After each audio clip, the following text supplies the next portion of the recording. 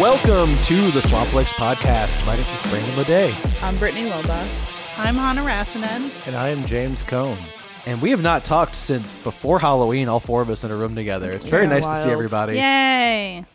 We're in a very intimate setup right now. It's the closest physically we have ever been podcasting. I like it a lot. Yeah. It's like we're sitting around a campfire. We're all crissy-crossy on the floor except James, who's sitting on an ottoman. So he's like a foot higher. I'm too tall to be sitting on the floor. I His legs would be pushing the rest of us out of the room for so long. We have to call this like our weenie roast setup. And we only bring it out for like special occasions. Oh, yeah. We're all sharing together. It is a special occasion today. It's the first podcast of the year, which is always us recapping our favorite movies from the previous year. This year, we are talking about the best movies of 2023, recapping our top 10 favorites, trying to streamline a little bit by talking about the movies just once as they came up on our list. So there'll be 24 movies total. A lot of them are only on one person's list, so that part will take a while, and then we'll get into some overlap. We've already moved on to the movies of 2024, though. James, Hahn, and I drove through a terrifying rainstorm to go see the movie about the pool that kills people. Yes, we did. Yeah, I had asked you to join me. I think it was like we were going to do the 4 o'clock showing. And you're like, I think it's supposed to rain like really bad. I'm like, no, definitely not. We missed the 4. So we went to the 6 o'clock, and as we're driving over there, it just torrential. It got bad fast. Like scary. Right. Like at first everyone was like, look, the rain's finally here. And then everyone just shut up and like dead silence because I could not see anything out the window. The indignity of dying on the drive to see Night Swim. Night Swim. Which I think y'all enjoyed it a little more than me, but it was fine. I liked Night Swim. I had my expectations were so low, and it was just much more fun than I thought. It was very funny. I don't know that it intended to be all the time, but it was. And the pool haunting mechanics were more interesting than I thought they would be. I don't know. There was some stuff to dig up, so to speak. I did really like the kind of get out sunken place stuff. Totally cribbed from that too. Yeah, right, absolutely. 100%. And they cribbed the scary drain scene from It with like the pool skimmer filter on the outside. The kid reaches in there for a toy.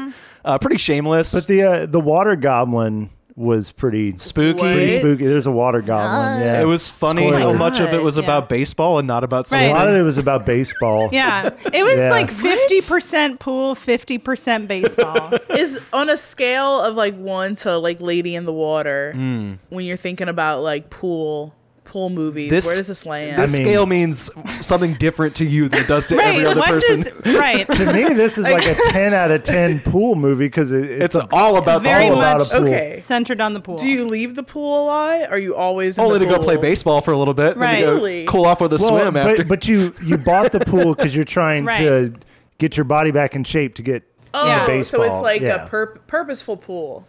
Yeah, the pool for your health is demonically possessed and offers you skills, mostly skills at playing baseball, so that you will keep visiting it. Almost like a genie. Exactly. Yeah, but it requires sacrifice. But that's the pool goblin that does that for you? Those are other people who've already been sacrificed to the pool. Right. Oh, yeah. It was a fun movie, I think. You know, last year, the first horror movie of the year was Megan. Yeah. Which actually has a pretty strong chance of landing on our group website top 10. It will not come up today on this list, but it has a chance to sneak in there. It's on my larger list. Because it's a fun movie and it's like very gimmicky. The pool movie is more self-serious, but I kind of like that about it. It's a very like sincere movie about an evil pool where the premise is goofy enough that they didn't have to like cocaine bear it and like make it like so over the top all the time that it was like wacky. I did like too that they don't ever really explain where this pool spirit comes from. It just kind of is. It always has been. The origin story could be the next the prequel. The pool was haunted before people invented pools. Well, I don't know if there will be a next one because I think there was 2 other people in this theater and it was opening night on a Friday. Right. But there was the storm, huge rainstorm, so that might have something to do with it. Not because of the quality of the movie. Okay, I have the list of things we're going to talk about today in front of me. Wow. Megan is not on there. Night Swim not going to be on our list next year either. Most critics lists for this year are split between Oppenheimer, Killers of the Flower Moon, and The Holdovers. Those are like the 3 movies that have any chance for like awards. Those will not come up today either. Yeah. We have our own set list of like pet favorites, which I think we're pretty good about. I think we have stuff that we champion. And I really liked everything on this list today. Wonderful. So I'm very excited to talk about all these movies. I have nothing to yell at anybody about. You're not ashamed at any of us. No arguments between me and James about what qualifies as a movie, which has derailed some of these longer conversations in the past.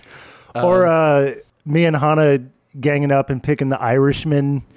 Yeah, That I apparently think that's pissed you off. maybe my life's biggest regret is putting The Irishman so high on that list. I don't really understand why I did it. That was going to be an idea for a future podcast is redos. Yeah. Like movies that we put in our top 10 that watching it again, we're like, I like that. maybe not. So We're always that growing as people. Yeah. That's right. I like that concept. I Reflects don't like on our the idea of movie sitting down to choices. watch The Irishman a second time. So we'll see. Well, there's a few other ones that I want to read. But I think it would be, well, anyway, we'll Yeah. figure out the can mechanics workshop of it later. this. Yeah. Today we have plenty to talk about. 24 movies coming up to you right now. I know how I was feeling when I got out there in my underwear and I was in front of the audience for the first time. Yeah, I'm glad you brought that up. Harris, the costumes alone. I mean, the costumes, not to give away too much of the story, but you guys spend the better part of the movie in tights and shirtless. There we are. Yeah. It's a lot. We were saying That was- yesterday, like, there's this strange moment between takes where we were out in the sportatorium with like hundreds of amazing like supporting artists who were cheering us on, and then you know the camera cuts and you sort of stood there in hot pants and you just feel like, okay, I'm gonna waddle back to the green. Yeah, grab a water, because the the adrenaline of a take where everyone's shouting. It's like It's one thing to be out there wrestling, Yeah. and then it's another when they call cut, and you kind of just got to find a pose. We have a couple traditions on these, micro traditions within this specific episode. One of them is that Brittany usually has the most outliers. I'm always shocked. I love it. You're like a rogue agent out there. You're on Planet Brittany, and I want to visit, It's the same when I look at Everyone Boomer's is welcome. list, too. It's like He's on his own planet. on his Right. own planet. It's great. I did enjoy his list, though. We do also have another tradition that I like to maintain when we can, which is James starting first. Oh, is that Yeah. a tradition? And this year, your number 10 is an outlier on no one else's top 10 list. And I think, Megan was the first film we saw last year. Had but, to be. Yeah, it was like the first week. But First one I saw. the second movie I saw last year, and I think this is going to come up too, is that I think everything in my top 10 except for one I saw in the theaters. Same. But yeah, so this is Skinamarink, which, made for $15,000 based on some YouTube shorts that this guy did where people would send in what their nightmares were as children, and he would recreate it. And it kind of turned into a feature-length project, really atmospheric, and it is kind of like that slow cinema thing we talked about. But I don't know, of all the horror movies I saw this year, I don't think that this was necessarily the best, but I just wanted to include it on my list because it got me excited about where the future of horror can go. This and Outwaters was another one from last year where I'm like, okay, there are interesting things that the horror genre can do. And I know this movie was polarizing. Some people I talked to absolutely hated it, thought it was boring. I thought it was pretty revolutionary. I could see like this being the future of a genre of horror. And there's another guy that does YouTube. He did a YouTube series. I think it was called The Backdoors. Yeah, something like that. Back room, maybe. Yeah, Backrooms, but kind of similar vibe, very surreal, trippy horror. And he actually is releasing a feature-length movie this year through A24. Oh, isn't he like stupid young? He's like a teenager. He's like Yeah, yeah. 19. That's crazy. But that to me, like these YouTube shorts turned into larger films that are really heavy on atmosphere. I think that's like where the genre should go. That's interesting. And so, yeah, I really liked Skinamarink. I know it wasn't everyone's cup of tea, but I think we all enjoyed it to different degrees. I liked it. I was a little confused about what it was going for because it mixes so many different eras of pastiche. Like there's like a 70s film grain on top of it. And if you watch the trailer, it's presented like an old Grindhouse movie. And then it also is very tied to when we were children, like in the 80s and 90s. So it's got the kind of public domain cartoons we would have been watching at that time and like vintage toys from that era. And then it's also very much like you were saying, you're like copy pasta, internet spookiness. And like all of those different influences felt kind of like mishmashed and like kind of thrown in like one concept in a way I couldn't really get a handle on what it was trying to do, except that it was trying to be scary, and that worked. Like in the theater, I was on edge the whole time. Well, and I do think it makes sense if it's all these different time periods, and how it started was people of various ages saying like, these are what the nightmares I had as a kid. So it being sort of a timeless thing wasn't really a problem for me. But it definitely gave me the vibe of like being home alone with the TV that's left on and something in the corner is moving, or there's something under your bed and you freak the fuck out.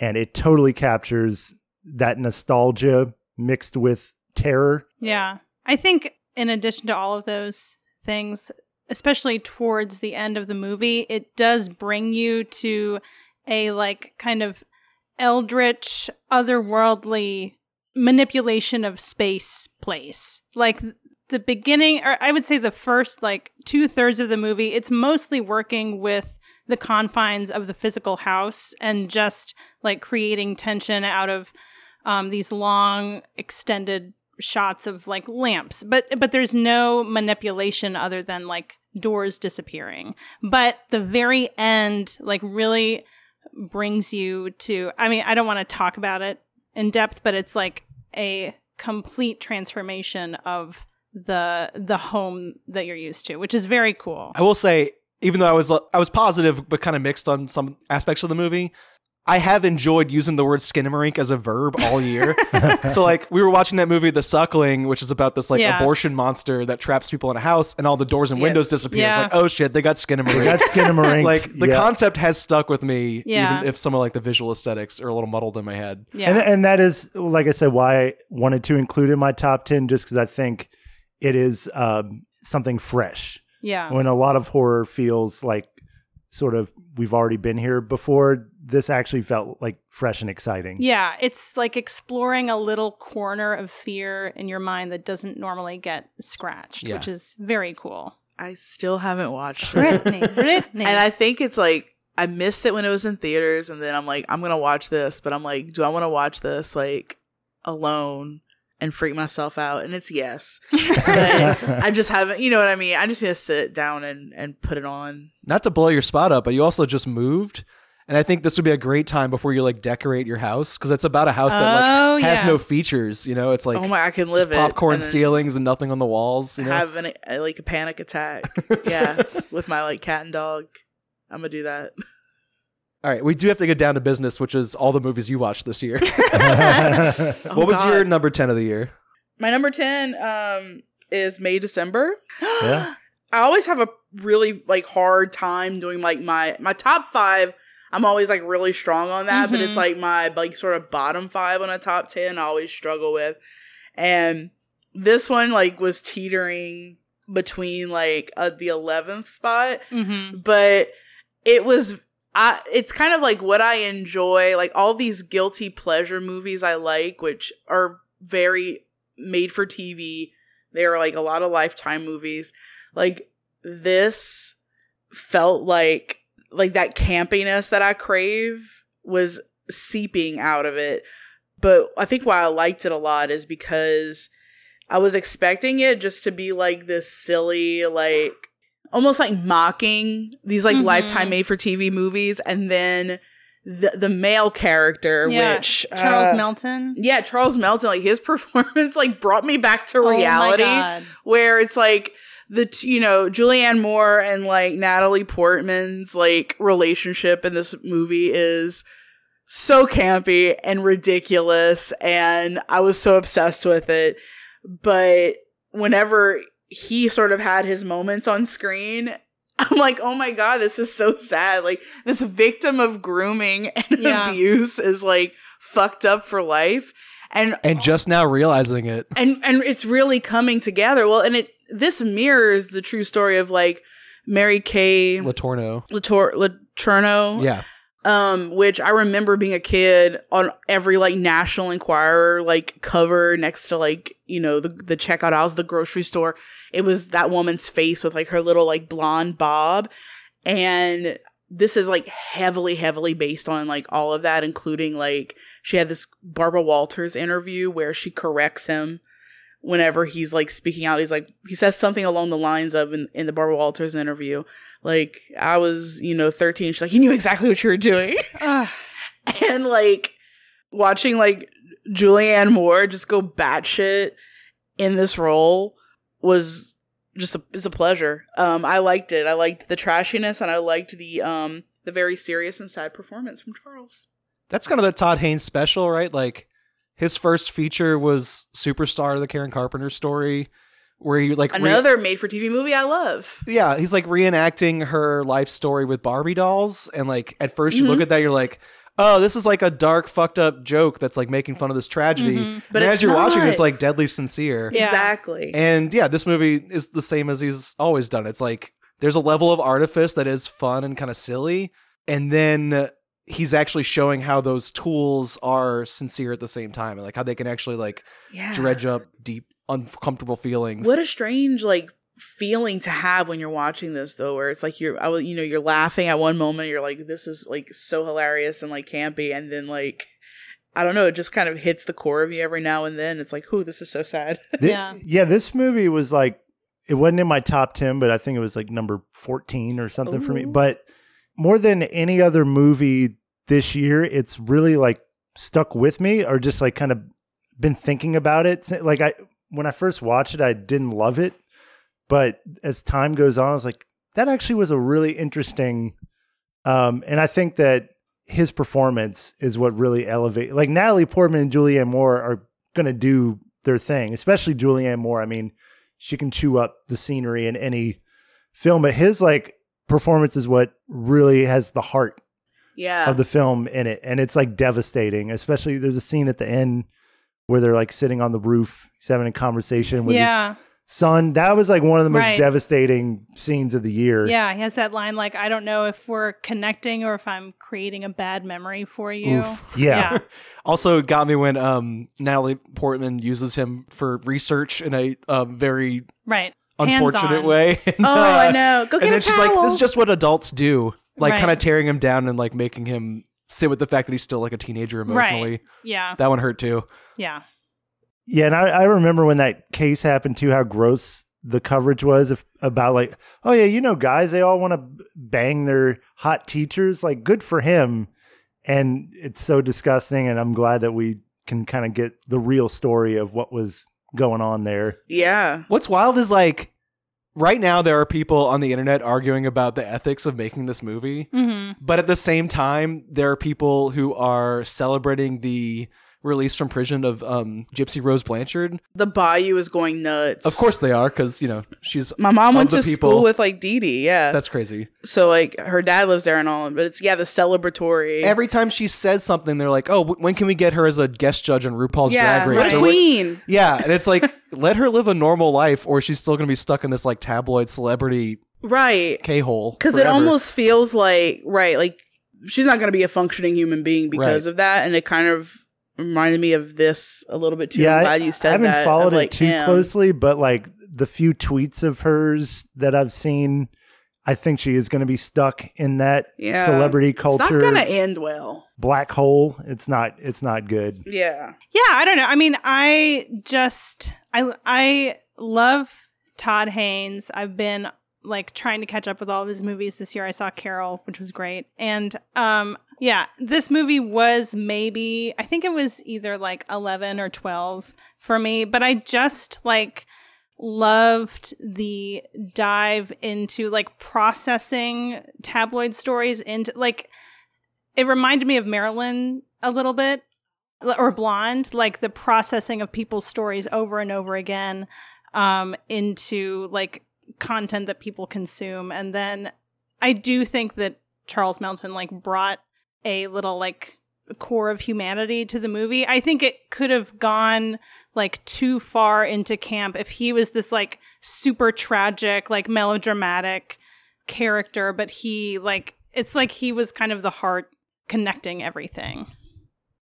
There's also another tabloid story that's like taken very seriously, which is your number 10 of the year as well, Hannah. My number 10 was Anatomy of a Fall, which I saw very recently. It's been like very popular on a lot of like top 10 lists. It's about a family who live in France. This woman is a writer.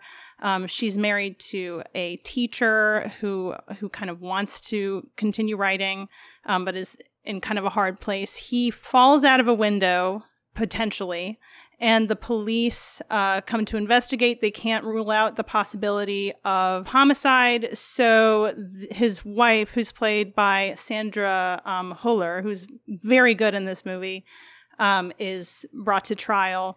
They have a son who is blind, who is like kind of caught up in the trial and kind of like learns more about his family and the relationship between his mother and his father than he was aware of. Like they had kept him protected from a lot of their relationship problems, and like he's kind of a critical witness in the trial. So he has to, well, and he also wants to like kind of dive into the truth of their relationship. So I just thought this was such an excellent examination of like love and relationships and how complicated love becomes over the course of a long-term relationship. Like both of these people have these like grievances and like toxic behaviors and ways of relating to each other that they've become entrenched in over time. And like the prosecutor, you know, will bring details of their life to light in order to paint her as like a monster or a terror. And it's just like she's like begging the court to understand that like they can't see the truth of their relationship. There's also a language barrier because she's German. She's in a French court, so she's just totally isolated. But I don't know. I just thought it was really devastating. It seemed like it was getting at that kind of story very accurately. And I just thought it was a really well done, beautiful movie. I did really like the tension of the courtroom scenes, which, I mean, we've talked about before, especially like old noir films, like that's death. Like just sitting in that courtroom listening to like details rehashed like that. But in this movie in particular, because of the French court system, like anybody can jump in at any time. There's no like real, nuts, you know, like decorum to it. And there is one thing about like the horror of having your like things you said to win a petty marital argument like brought up in a trial, like to prove that you're a murderous person. That's one thing. But also the actor playing the prosecutor, his name's like Antoine Renarts. Yeah. That performance is so slimy and weaselly and like you hate him so much that like the tension in those scenes is just so over the top. And like that was when the movie like really had me on the hook, because anytime he was just bringing up old shit, right, you know, to prove something that may or may not be true and is unprovable, really. Right. Yeah, like bringing up passages in her old books. Like, oh, what a weasel. Right. Horrible.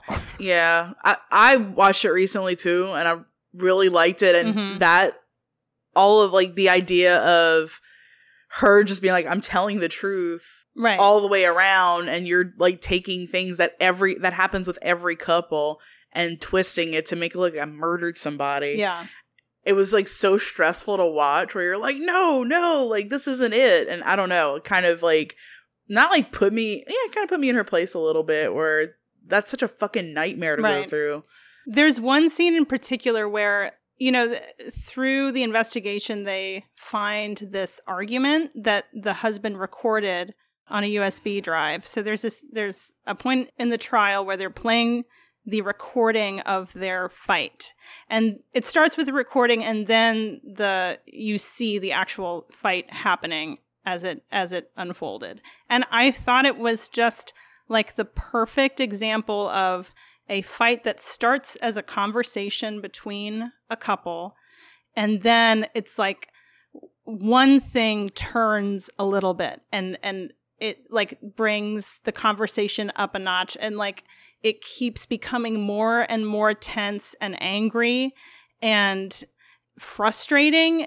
until like you are in a place that it's like you never intended to be there, but you're like angry and you don't know like who you are anymore, and then something just kind of like explodes. Like I mean, it happens. It doesn't always happen the way it happens in the film, but like, you know, Hell is Other People, like being with somebody can just like turn you in ways that you don't expect, or like that you don't like.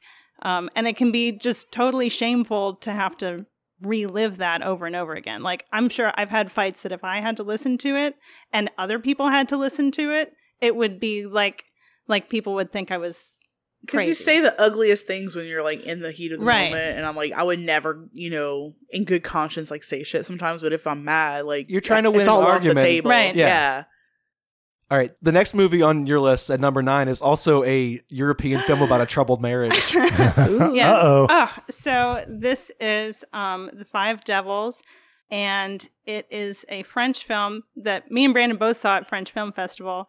Overlook Film Festival. It was at Overlook? Yeah. Oh, okay. Well, we saw it at Overlook. Not technically a horror movie, so Right. kind of funny on that program, but Yeah. I guess it, you know, it's got some like supernatural fiction, elements. right. Yeah. Yeah, man, it's difficult to explain, but there is a troubled relationship, and this man and his wife and their daughter, who's kind of an outsider, really great at smelling, has a great sense of smell. I was talking about today putting this on a triple feature with Perfume and Polyester, Oh, because that's like the most supernatural sniffers I've ever seen in movies, you know? wonderful. So the husband's sister comes to visit. There's clearly tension between the three adults. It's not clear why. There's like kind of a little bit of chill between his wife and his sister. The daughter gets a hold of this like perfume, like oil stuff in her aunt's bag. She smells it and she travels back in time to the time when her father and her mother and her aunt were teenagers, and she begins to like watch their life unfolding. Like she kind of goes back and forth in time. She hates the aunt, so she's like terrorizing her in small, subtle ways in the real world, and also like appearing to her as kind of a ghost in the past. Only like the aunt can see her. Yeah, only the aunt can see her, and she's like terrified of her.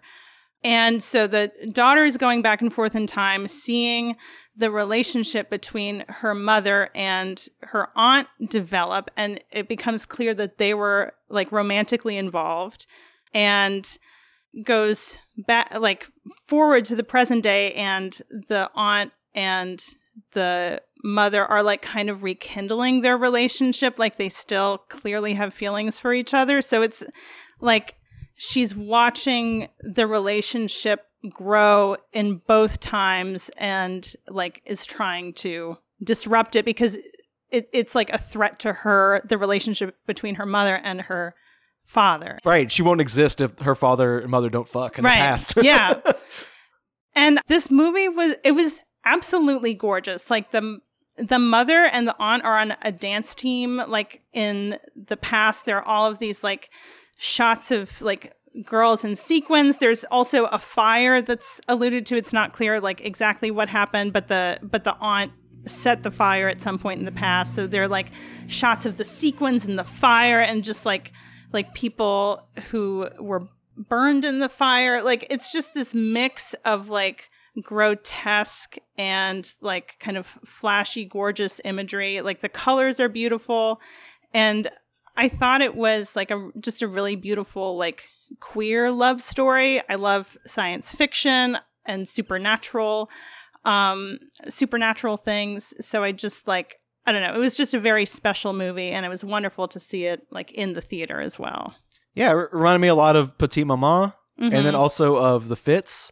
And I think it's safe to say that it's a lot more fucked up than either of those movies. Like, if you want to see like a twisted version of those films, like this is a very good movie with a lot of style and a lot of big soaring emotions. Right. Especially once everything kind of comes to a head and cathartically pays off with the fire that's alluded to throughout. Right. And there is just deep love between many people. And I don't know, it's just love is so complicated. And this film really grapples with that and how, once the mother's relationship is developing with the aunt, the father is pushed out and that's complicated. And they're just these webs of feelings that are beautifully woven. I thought it was a really beautiful movie. Brittany's number 9 is also a very complex family drama. Oh my God. Set across a long period of time. Yes. My number 9 is The Iron Claw. Did not expect to give a shit about this movie. The marketing for it, I remember watching a preview where they're all eating ribs and just wiping their barbecue sauce hands, and it was this really hot moment, and I'm like, oh, is this a thirst trap type movie where it's just a bunch of hot dudes? I didn't know the Von Erich brothers story or anything like that, so I'm like, okay, watching dudes wrestle and eat ribs and stuff like that, right? I think having a half-naked Carmy from The Bear is good marketing, right? Yeah, he is one of the hunks of the moment. Yeah, a big heartthrob, and then of course the Zac Efron what happened to his face type thing. Well, he has transformed himself big. into a He-Man action figure for this movie. He is unrecognizable. Obsessed. Yeah, I think he looks better than ever. But this movie, I cried so much because it was these brothers were stuck in this hell of toxic masculinity that their father was pushing on all of them, and their mother was so non-vocal about it. She didn't kind of sat there while it happened, and the only thing that they had were each other. So it was literally a really good movie about brothers. This and has to be the record for the number of siblings. times that brothers has been said in a feature film. They say brothers every 3 words. Time. Yeah. Because they love their brothers. Yeah. I was crying at the end of the movie because my I'm an God. only child, and I was like, I want some brothers. I would love to be a brother. But yeah, so, long story short, it's about the Von Erich family who were big in the wrestling world and also had a lot of tragedy, and the film goes into this tragic wormhole, real it was unexpected. And I think maybe I had a different experience because I just didn't know what was gonna happen or the true story of this or whatever. But sort of watching them all struggle in the beginning, one brother was going to go to the Olympics, and then the U.S. didn't participate in the Olympics that particular year because of, issues with Russia, and just the disappointment that he dealt with. And it was made worse when he came home and his dad was almost shoving in his face, was now you're going to do wrestling. He controls the lives of these grown guys, and they're doing everything to please their dad and to make it on his bizarre rank of here's my favorite son now. And but the ratings can always change. Yeah. He does give them an what the accurate, fuck? up to the minute ranking, multiple times. He's you've moved up one notch. Mm-hmm. Yeah. And it's you see them carrying all this emotional weight, and they can't meet these expectations. They're succeeding in the public eye, and they're all successful, especially, I can't remember Carrie is the Olympian who then becomes a wrestler. That's Jeremy Allen White. And then Zac Efron, I can't remember his name. Oh, I don't know. They're different names. Right. And then Harris Dickinson's in there. Yeah. And there's a younger, softer brother who should not be wrestling. Who just wanted to play music. Yeah. He wanted to be into music and stuff. And there was so much tragedy in the family that they actually had to not talk about one of the brothers. Yeah. Yeah.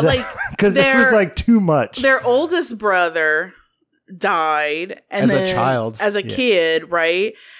And they just never, it just, I don't know, it showed how it sucks when that a lot of men are hey, it's not manly if you cry or if you talk about your emotions. You hear it all the time and we know it's a thing, but watching it unfold, and I'm the trauma that everyone is carrying as they're trying to like have a successful wrestling career, and the public's loving them and it is successful, but it's never good enough for their dad, so they're never truly happy. Like watching, like Zac Efron's performance in here was so fucking good, where he really showed, like, you could tell that he wanted to break down all the time but couldn't do it because I don't think he knew how, because his dad had like emotionally abused him so much. Until he had sons who were also brothers who And used said that that it brotherly was energy to give him permission to Dad, cry. it's okay to cry. They're like, we cry all the time. Yeah. Right. So it's once, I mean, I don't want to like give any spoilers or anything like that, but it gets fucking tragic as shit. And at the end, like, sort of Zac Efron's character has that wonderful moment with his sons, and you could tell like that was a moment where it's like he's gonna break that cycle Yeah. that's been going on generationally in that family. I don't know. I thought it was very powerful, very moving, and I thought they all looked great. Like, Yeah, they were beefy They're- boys for sure. oh my god, They're just wearing those wrestling panties for like most of the movie too. Yeah, I love that scene in the beginning. The mom's like, "Put some pants on." But it's like the commitment to a role, like the physique, especially like Jeremy Allen White and Zac Efron, like their bodies were immaculate, and I don't know, beautiful to look at. I really loved the first half of this movie, Yeah. where it's the brothers just hanging out. It's like the dicking- Dazed and Confused Dazed section. and you know, they're playing "Don't Fear the Reaper" on the soundtrack, and they're just Doing, like, riding keg around stands. and doing keg stands, Tubing. and tubing, and like Yeah. I actually loved that, but I knew the story, so Oh god, the second half was just like felt like it was having to go through each of these tragedies, kind of like a Wikipedia Yeah. thing. It's like, yep, that happened, and then that happened, and then he died, and then he died. And then it does have a very uplifting ending. But that first like hour was just brothers hanging out. Yeah. Good vibes, dude. I could have done with just Good 2 time. hours of that. Just brothers being brothers. yeah. Yeah. And Pam was wonderful. Yeah. So I really enjoyed it too. I liked Zac Efron a lot in Beach Bum as well, right? He's like the Christian rocker weirdo. Oh, I don't Yeah. remember. I was trying to think of like what he's been in. I mean, obviously High School Musical, but I think he's trying to break out as like a weirdo character actor now. Well, he's great. I was gonna He say should do like more. there was that Seth Rogen movie like Bad Neighbors. I didn't see that. Was he in that? Yeah, he was like the Yeah. bad, Like a the frat boy? and he was hilarious. Like Okay. he's so funny in these kind of outsider, kind of comedic. Not that this was a comedic role, but Yeah. It is a little bit sometimes. He's a little funny because he only knows one word and it's brothers. It's like Brothers, and he's like, brothers. I just like eating ribs and he's just a hanging out with my gentle giant. brothers. Yeah. Yeah. Well, let's keep the macho energy up with your number 8, Brittany. Oh my god. Yeah. John Wick Chapter 4. Very macho, but way more heart. More heart than the Iron Claw? I don't know. I think John Wick is like the nicest action man Okay. in yeah. action man history. He loves his wife. He loves his dog. Loves them all dogs. Yeah. Like he literally like sacrifices his life for a dog in this movie. So A sold. man of your heart. What? Yeah. Literally? Well, kind of. Okay. Like he could have died, It's but he didn't. ambiguous. But he did it so he could Ooh. save this dog. Okay. All right. Well, Yeah. it's a good cause. Like John Wick dies at the end because he wanted to save a dog. But this whole franchise is phenomenal. And like this movie, the latest and greatest, John Wick Chapter 4, is like the best action movie I've seen this year, and probably like the best action movie I've seen in the past like 10 years. Whoa. It's very good. Like the martial arts in this movie, it's like beautiful to watch happening. There is a lot of death and a lot of kills, but the way they're done, it's amazing. It's very inventive. Yes. Yeah. And the cinematography in this movie is absolutely gorgeous. Like there's this neon gloss over fucking everything, and you're brought around the world. Like you're in Dubai and then you're in like Japan with like the blink of an eye because John Wick travels fast. We don't know how, but it happens. But it's always entertaining. And this movie's almost like 3 hours long. It's kind of like 3 hours long. And you're never like, there's never a lull. Okay, And for a film to do that. That was is my one amazing. sticking point is like, What? I saw the first John Wick when it came out in 2014. Yeah. I thought it was fine. I was really in love with The Guest that year. And I was like, why is like this better, like, I forgot that was around the same you know, time. soldier who's like drawn back into the life movie not getting as much attention as John Wick, which is like a kind of DTV action movie. Like, it's fine, except the action choreography is really good in it. But like all of the aesthetics feel very standard to like direct to video action movies. Okay. But, you know, it's got Keanu Reeves. I think Willem Dafoe's in that one too. And like the action is really competently done and cohesively edited in a way that people had not seen since like Hong Kong in the 80s and 90s.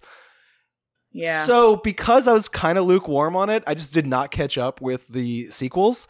And then I knew today this was the one movie on anyone's list that I had not seen yet. Yeah. So I watched all 3 of the sequels yesterday in like one go. Dear God. And each one got better. Like, I guess because the series has more money and more people like contributing and more time to like plan out all this choreography and it's like and all these set developing. pieces.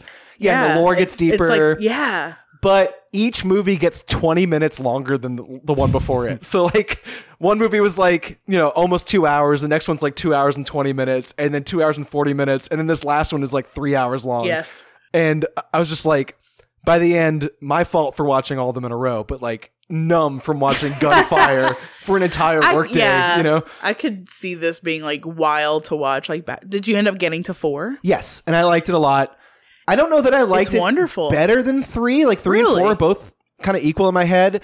I think the difference is like 3 opens in New York and has this amazing sequence where he rides a horse and is on a gunfight That is in New pretty York cool. City, like in traffic, shooting people on motorcycles while he's on a horse. Looks great. But that happens early in 3. Yeah. And it kind of goes downhill from there. 4 builds up to its big sequence like that, which is him climbing these like 200 steps up The to stairs of the Sacre-Cœur Church, where he's like, so the whole gist of the 4 is like he's defeating the High Table, which is this bizarre like underground crime assassin entity. It's like a secret society of Russian mobsters. Yes, led by the Skarsgård. I can't remember. Bill? The one from It. Yeah, he's great in here too.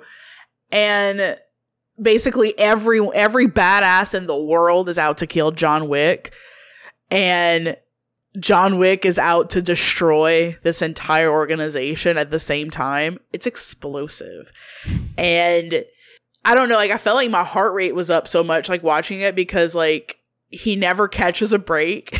Like he just gets like he should have died like 30 times in the movie. Yeah. He's like in 20 car wrecks. Yeah. And then like when he gets out of this like destroyed car, like people are like shooting at him and he's like, you know, trying to dodge bullets and then like, you know, doing martial arts at the same time. Like I've never seen this before except for like when you said like Hong Kong, like Hard Boiled. It reminded me of like we watched all those Jackie Chan, Hard-Boiled. all those Jackie Chan movies last year. Yeah. Except I don't think Keanu Reeves is doing his own stunts. Maybe not. But yeah, like I don't know. Like I think they're doing. I don't know if there's gonna be. They've announced a John Wick 5, but also they're like, oh, it's gonna be Ballerina, which is like a spinoff. There's also a TV series called The Continental, which is the hotel system they have. But yeah, I think 4 leaves you on a really good high mark. Like him going up those steps in that Sisyphean thing where he keeps getting knocked down and like, oh my back god! up. And it goes on for like 30, like a huge portion Like of the movie almost an hour, is him like falling downstairs. Also, I really like that by 4, it starts to feel like an extension of the Matrix movies because not only is who plays Morpheus? I can't think of his name.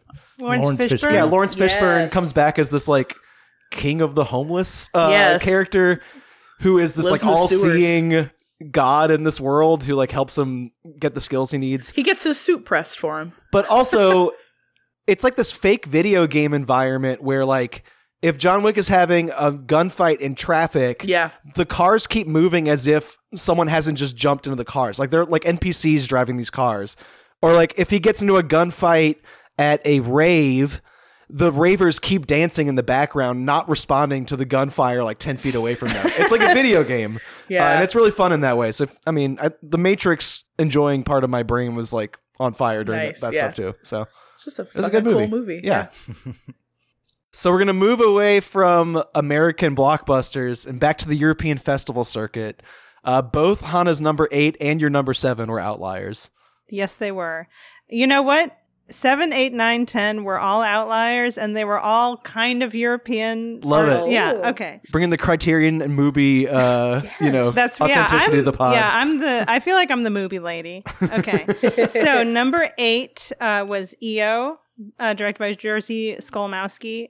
I think this is like released in the US last year. But it was like available. I think it was on your list in 2022. Yeah, I got a screener for it for SEFCA, so I saw it a little early, and then it came out at the Broad. I want to say either late January or in February in 2023. Yeah. So this is a second year runner for our top 10 list.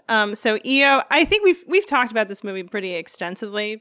EO is a Polish donkey. The circus that he works in is shut down, and he is taken away to work on a farm, and then he escapes, and he just kind of like roams from place to place, missing the woman that he used to have a friendship with when he lived in the circus. And it's like a modern update of Alcazar Balthazar, which I love. I just feel like any movie that predominantly features a donkey, I love. Like, I can't help it. EO is like so sweet. He has his sweet little ears. He just wants a good life. He is traveling from place to place. And I do feel like this movie dives a little bit more into like a donkey's personhood or identity than we watch him dream. Yeah, he dreams of like the horses galloping. I think he kicks there. He's taken at some point to a place that's like skinning foxes, and he like, there's some men like electrocuting the foxes, and he kicks them. Basically, EO has some agency in this film, which is very fun to see. It has like these really strange experimental shots, like the dream sequences and this sequence where he's walking through the forest and there are like laser lights. Yeah, there's these little drone robot dogs that are like stalking the woods. So like, even though the movie is kind of timeless and like feels like it could have been made around the time as Balthazar, like, it's also very up to date in like what technology it's including in its fairy tale narrative. Yeah, and there's also there's a shot at some point he is kind of beaten by some guys that break into a bar, and then that is like followed by a shot of a robot dog like trying to it's fallen over and it's trying to get up. It's like this kind of poetic connection between the two, which also like really puts this movie in the place that it was made. But I don't know. I feel like that story of a creature just trying to make a good life for itself in the world that it's living in, that it has really no control over, is just always going to be compelling to me. And, I liked it when Robert Bresson did it, and I liked it here too with a totally different, like, interesting visual style. Yeah, and for a man in his 80s, like, he is showing off and trying things, and, like, playing around with the equipment. Like, he's not settled and, like, kind of just coasting. He's, like, really, trying to make a name for himself still. Yeah, that's what I really appreciate about it, because we saw a wonderful film of his from the 70s, Deep End. Deep. That was one of my favorite movies that I saw last year. But to see, like, a man in his 80s doing something pretty cutting edge and experimental, it's like, hell yeah. Yeah. Because we talked so much about, how some directors sort of fall off towards the end of their career, the late style. Yeah. Is that what they call it? Kind of like Paul Schrader's been making the same movie every year for the past 6 years. Right. So yeah, I really enjoyed it when I saw it too. Yeah. It's really good. So my number 7 is Fallen Leaves by Aki Kaurismäki. And I got to see this in Finland. I went a couple of weeks ago, and there was this like really beautiful theater that was reopening. It had been closed for a period of time, and it had this like special showing of Aki Kaurismäki's Proletariat trilogy. So they had Shadows in Paradise, Ariel, The Match Factory Girl, and Fallen Leaves playing on the same day. This is the real European cinema authenticity So cool. moment right now. Yeah, it was. It You was traveled for it. So unfortunately, I couldn't see the first two films, which actually I hadn't seen. Oh, Shadows in Paradise is very good. Yeah, we have them, so I'll see them eventually. But I needed to spend some time with family at that time.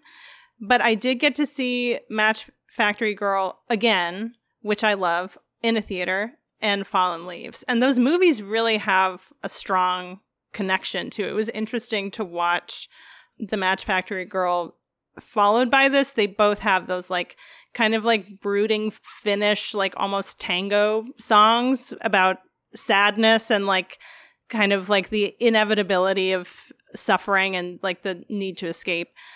They both center a woman who's a very hard worker, who's trying to make a good life for herself, but Fallen Leaves is a little bit more optimistic. So Fallen Leaves is about a woman. She works in a supermarket. She meets this man at a karaoke bar. They don't talk. They just kind of like exchange glances. Very beautiful. And like she gets fired and takes a job at a bar and like just kind of keeps running into him. They both continue to have problems with their jobs, but they like, it's like they're these two little planets like slowly gravitating towards each other. And eventually they like meet, go on a date, and she gives him her number. He loses it. They kind of like part ways again because he can't find her. He's like standing outside of the theater where they saw a movie together every night waiting for her. And I mean, the crux of the movie is these two people that are like just trying to deal with their own shit and struggling with, like he's struggling with alcoholism. She's trying to just kind of like find some happiness. And they're both negotiating, their own like boundaries and problems, trying to find and create some love. They're like trying to make space for each other. Like they both have these like tidy, small lives that like they have in control, and they want to connect and become a couple, but they have to like make space and like kind of change a couple things about themselves to make room for each other. Yeah. It's like a very sweet little, almost like a rom-com. It's a little sad, just about like making that space and like getting on the same page and like how hard that is. Yeah. And and I liked how kind of undramatic, like when she asked him, you know, like, well, you're going to have to quit drinking. And he's like, okay. Like so easily. Well, that's a struggle for him. It's a struggle. Easier said than done. Yeah. But he does. I mean, and I don't know. It's a short movie. Yeah. So it's not like this dramatic, like, oh, I'm wrestling with this thing. It's just like, I need to do this thing because this person that I want to include in my life is asking me to do it. Yeah. And there's something very just sweet and nice about that. Yeah, it's a very sweet film. And I feel like this is what he does so well. And he does it consistently. You know, I like every single film of Kaurismäki's that I've seen, to be honest. And I like them all in the same way. And it's kind of different than what we were just saying about EO. Like, I was just saying, like, oh, it's fun that this director's still trying new things late in life.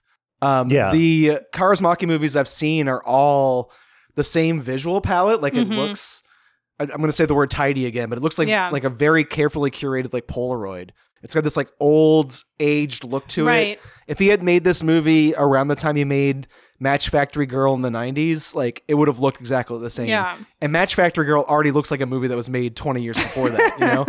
And that consistency is actually really endearing with him. Like, it's like, oh, it's another one that does that thing I like. And it's very charming every single time. He always gets away with it. Yeah.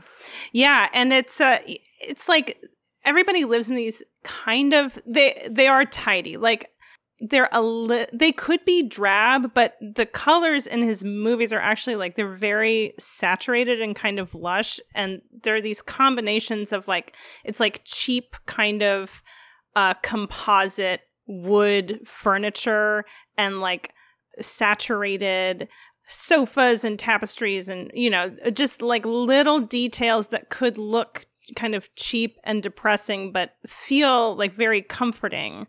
And you can tell that they have a pride in their little living spaces Yeah. that they like, they don't have much, but they make it look pretty. One of the like heartbreaking things that's also kind of funny is like when she invites the man over for a date, she buys a second set of plates to like cook for 2 instead of 1.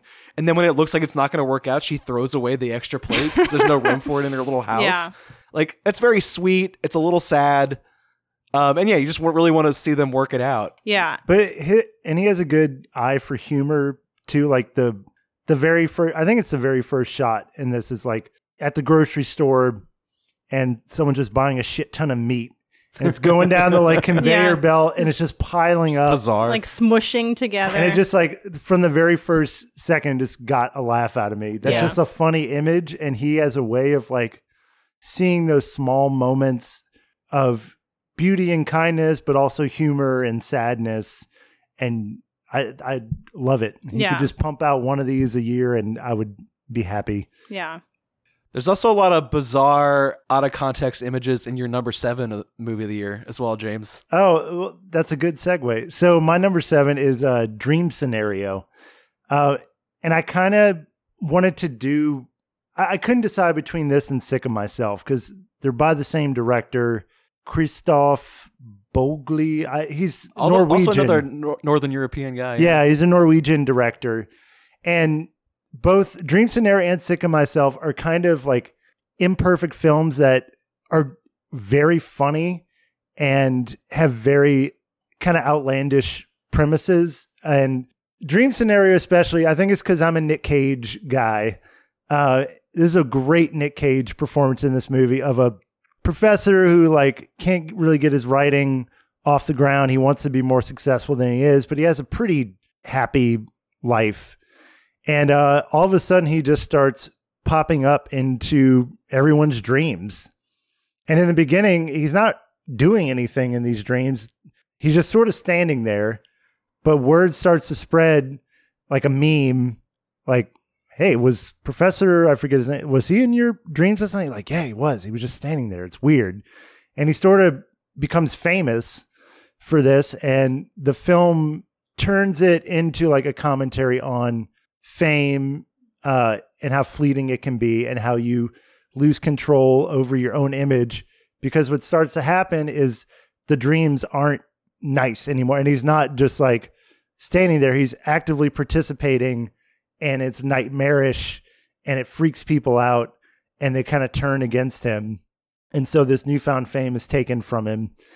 And this movie has some of the funniest scenes of the year. I think Nick Cage is hilarious in this. Nick Cage is hilarious, and his character is so interesting because he's not necessarily, to me, he's not a bad guy. He's just like, he's driven by his ego, and he's just kind of a dumbass. There's nothing special about him. He's so milquetoast, so unimportant, and that's his plight in life, is like, he wants more recognition, and this like Dream Scenario thing is perfect.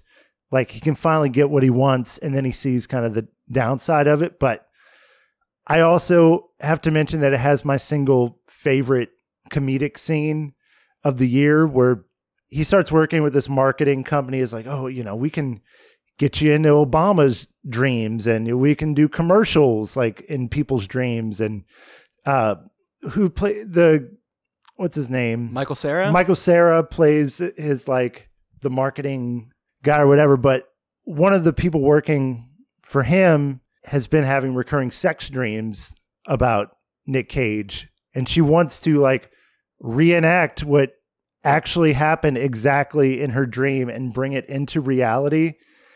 And obviously there's complications, including some flatulence, which got the single biggest laugh out of me the entire year. And it's such a great statement about when we try to bring like this fantasy of what something is going to be like into the real world. And it's just an old man farting in your apartment. Yeah. Just like totally does not live up to the expectations. And I was howling with laughter. And so this movie has like a lot of laughs, but it also has a heart to it as well. It ends on this really beautiful kind of sentimental note. So it is kind of a bittersweet thing, but I couldn't help like tying it with Sick of Myself, two films that kind of are both sort of about the same thing, both like have minor flaws that I kind of ignored because they were just so funny. And this one especially had more heart for me than Sick of Myself. And I thought Nick Cage's performance really elevated it. And it's also got some really surreal, the dream sequences are very cool and there's like crocodiles weird. And people flying and Yeah. it's a bunch of weird shit. So it's a weird, fun movie. I really enjoyed this one. I think you were talking about it being about fame, and I think what's interesting about those two movies is like they're both about fame right now, and like specifically trying to figure out this like new form of fame, especially in the social media era where you're just famous for being like you're just like public person and you're not doing anything. You don't have to have like a special talent. Right. He You're wants just to be a famous personality. he wants to be famous for his writing, but his writing isn't Interesting. interesting, but him being in people's dreams is interesting. But in the dreams, he doesn't do anything. doesn't do anything. And I think the movie, if it does have a misstep in the back half, is it kind of becomes about cancel culture in a way that's kind of like weak. I didn't care for that segment. If I were writing this is like great form of criticism to like rewrite a movie entirely. But like, if I were writing this, like that second half where everyone turns on him, he would still be doing nothing. Like in the dreams, he starts committing these heinous acts that makes everyone turn on him. Instead, it would be much funnier to me, or much more accurate to modern If he was fame. watching heinous acts happen to other people and not doing anything. but Yeah. Like the same way that people are famous now, and eventually you're just like, I'm fucking tired of looking at Chrissy Teigen. I don't know why. Last week I liked looking at Chrissy Teigen, and now I'm tired of hearing her fucking name all Yeah. the time. You know, like there's just something about someone hanging out as a personality that like people turn on you eventually. Yeah.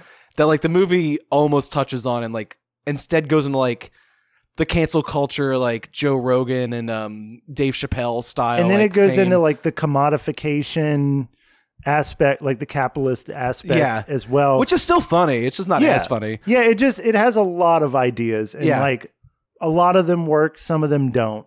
That's why I say it is flawed, but like it's a pretty fun ride, and Nick Cage is great in it. And you're right that it has more heart than Sick of Myself, which is a much meaner, crueler Yeah. movie. That movie's fucking cruel. Yeah, which I think some people might prefer that. Yeah, I liked it more slightly, but they're both very good. Yeah. Okay, no cruelty detected in the next film.